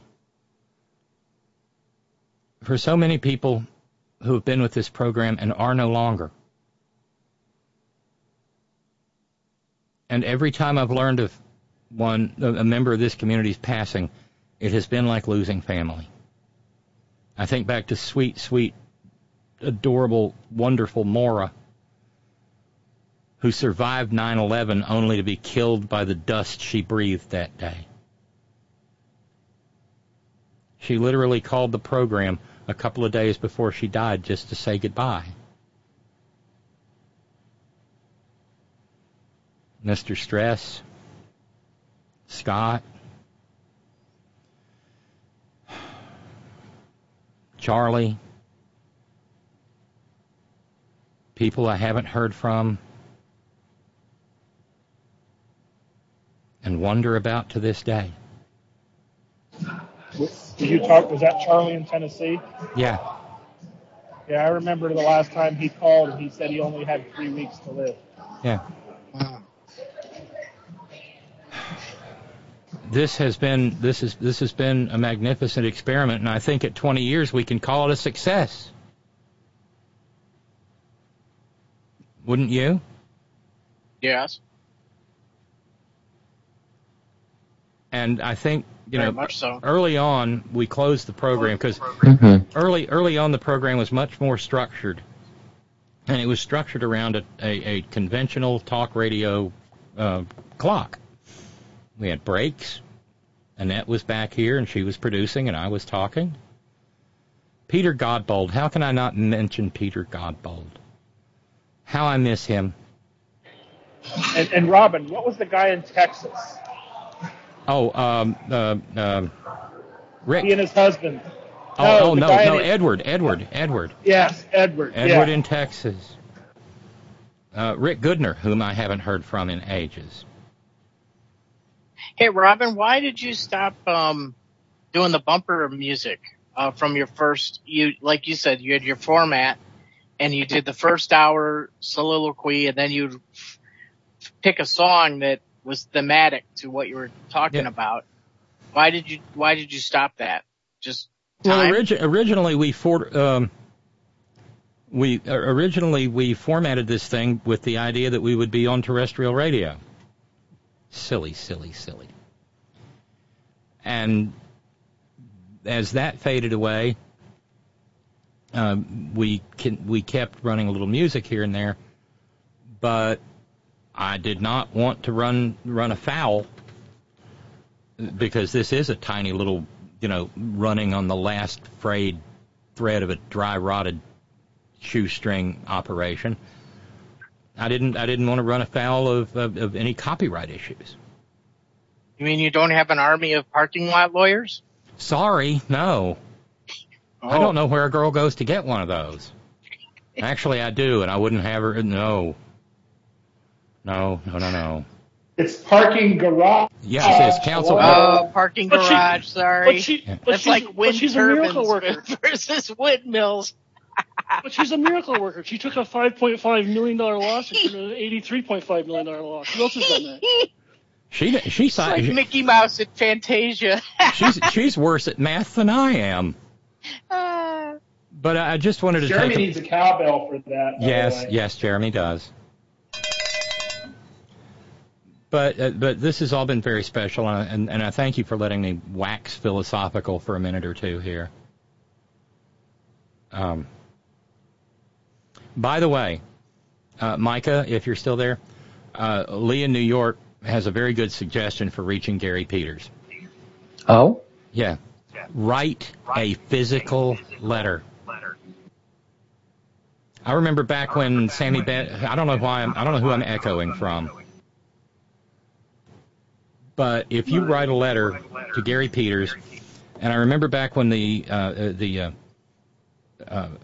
confirmation of Sammy Bad Breath was taking place, Robert Byrd stood in the well of the Senate and talked about how all these good West Virginians are sending letters to me, and they've got donut sugar on them and coffee cup stains from where they sat at the kitchen table and writ to me to tell me what a good Christian man Samuel Alito is and how he'll protect religious liberty from the First Amendment. It was not Robert Byrd's finest moment. But there was truth in it, Micah, and anybody else. If you sit down with pen and paper and you write a letter and you sign your name to it, you fold it up, you put it in an envelope, you address it to his Washington, D.C. office, complete with a return address, you put the appropriate amount of postage, whatever that is now, on it, and put it in the mail, it will reach that office and it will be read. And as Lee pointed out, right. They know that each separate physical letter represents many who did not write. Way back when I started in activist spaces, there would be letter to the editor writing parties. And a bunch of us would get together, and it would be like, okay, you write to the Gazette, you write to the Wheeling Intelligencer, you write to the Fraser's Bottom, Moral Volcano, and Battle Cry of Freedom. And all of a sudden, the issue was before people in newspapers. And the same thing goes with reaching Congress.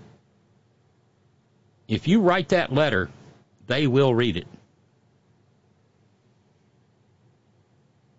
Oh, that's cute. There's a little conversation going on in the chat now.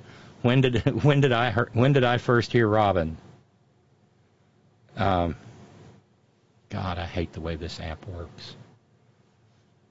Here, let's try it. Let's try it another way. The only problem with that, Robyn, is that my handwriting absolutely sucks, but I could probably type something up and sign it. That's fine. Randy Radar adds, don't send letters, send postcards. They're afraid of anthrax in the letters.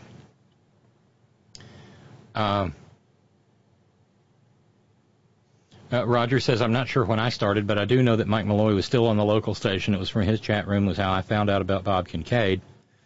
What a guy he was. Micah says, I started right after she was off terrestrial radio. I found her from Mike Malloy, but I ended up disappearing for a few years, LOL. I remember. But I remember an old conversation, Micah, where you were on the air going through the Wendy's drive-thru talking about some right-winger that you worked with. Haley said, Robyn, you did help me get into the Drive-By Truckers and Jason Isbell during the era of playing music between segments. I started listening about early 2010 and missed the early days before that. Hey, Robyn? Yeah. You know, I have to tell you, the episode I remember most was Bill Miller called in, and he started talking. And then all of a sudden, you know what I'm talking about. Yeah, that was the night Mr. Stress had a stroke. And the Horn Family Community Congregation, in particular Thomas in Ohio, saved his life. Yep, because he was just talking, and it was...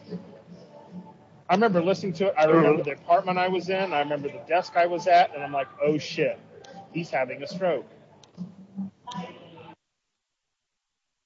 And that part about Malloy, you have to thank Malloy for a lot of people. Oh, absolutely. He said it enough times, he annoyed the shit out of me, so I finally tuned in, and I haven't stopped since. I love that. And Haley mentioning the Drive-By Truckers, this program used to close, the closing song, and I'll say it again, this has been a broadcast hosted by a trans woman from the day it went on the air. It's just she was closeted most of the time. She suffered a lot, not jumping up on the cross. But the program, the song that we used to close the program with, and it was apropos, since I would scream and carry on about shit that made me mad, was a Drive-By Truckers song from, I think, the Dirty South, called Hell No, I Ain't Happy. And it opens with a beer can being opened, a sound effect. And the number of people who said, you're anti-gun. Why are you using a song that has somebody racking a shell into the chamber? I remember that song. And when I said that this was maybe it's Decoration Day. I don't know. But anyway, when I said that I was trans when this program started, well, there is a line in that song, and you can guess what it is, that's a dead giveaway. I'm going to run it right quick, just a little bit. Nope, that ain't it.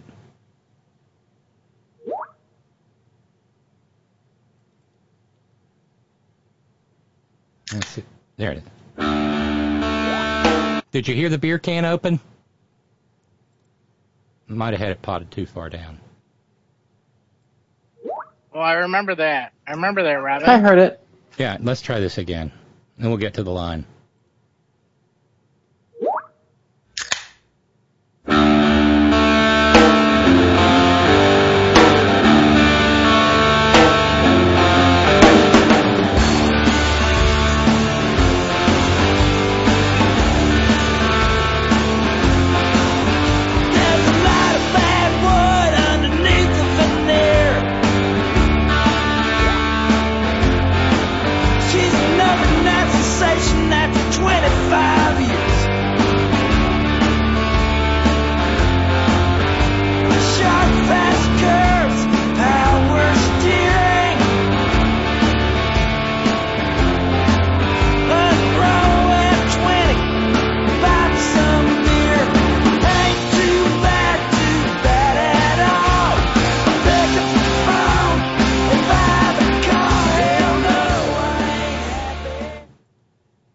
Anybody got any idea what the line was?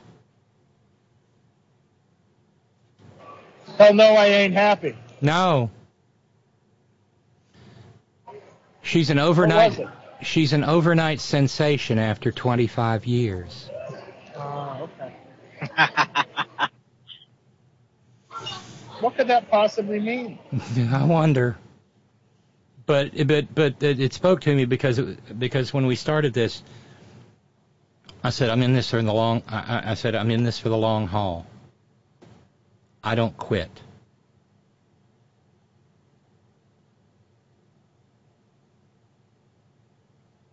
And y'all have kept the show alive.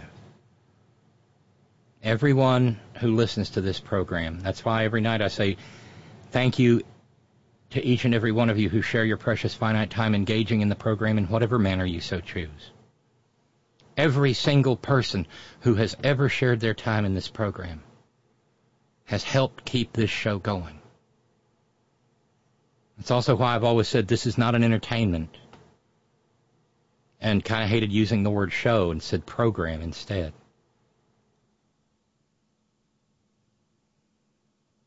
This isn't for kicks. This is for realsies. And there are other programs like that, but there are damned few of them.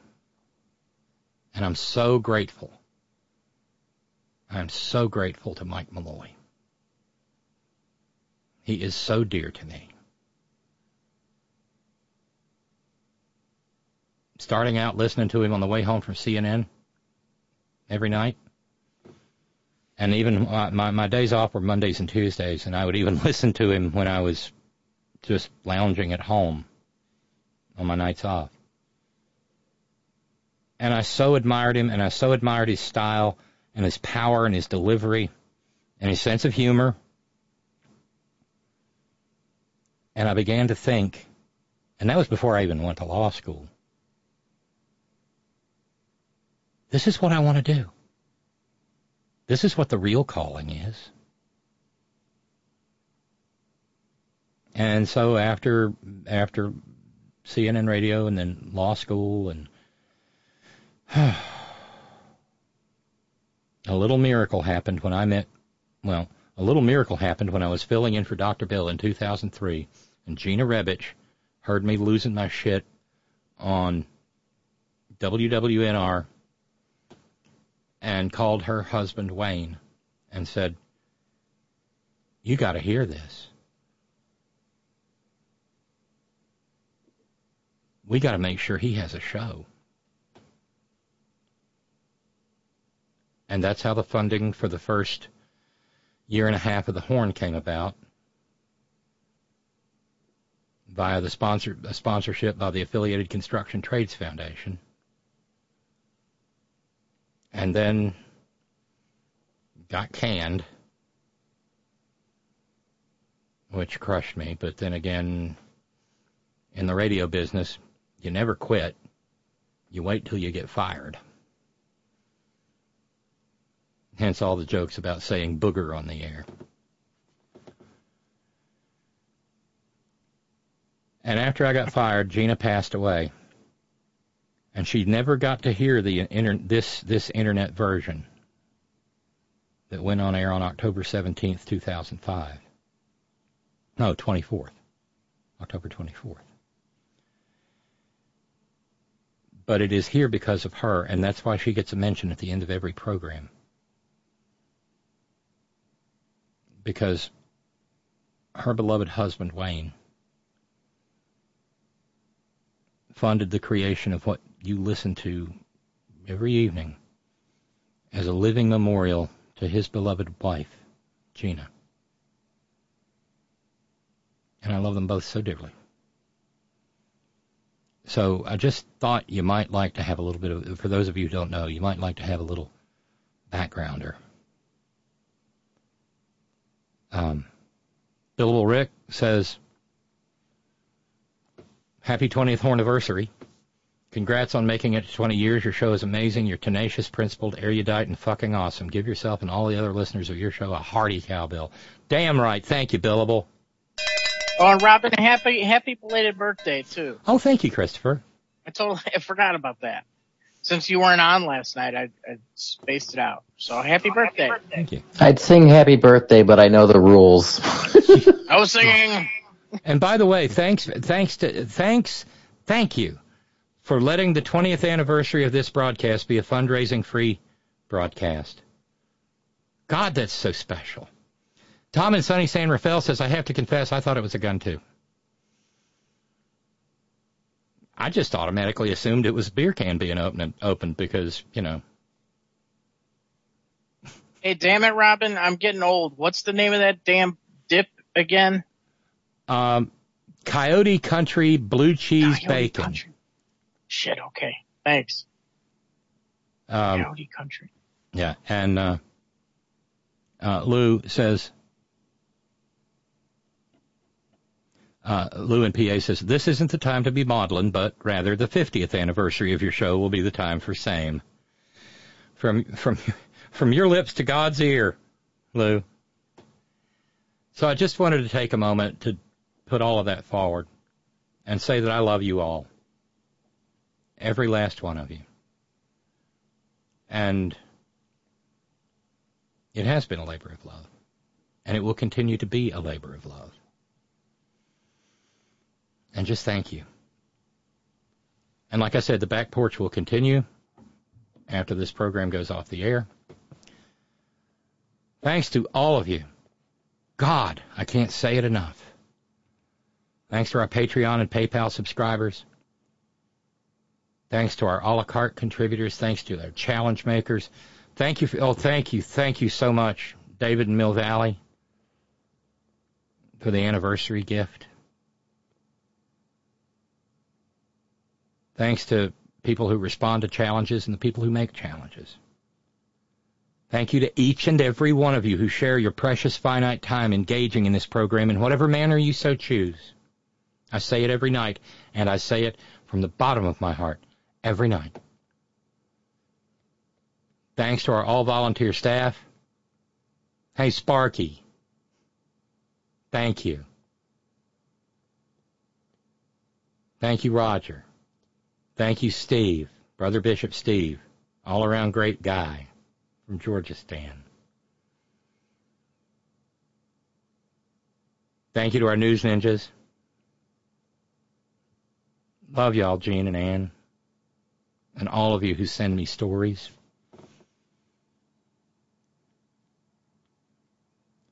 I would be horribly remiss if I did not give my most heartfelt thanks to Annette,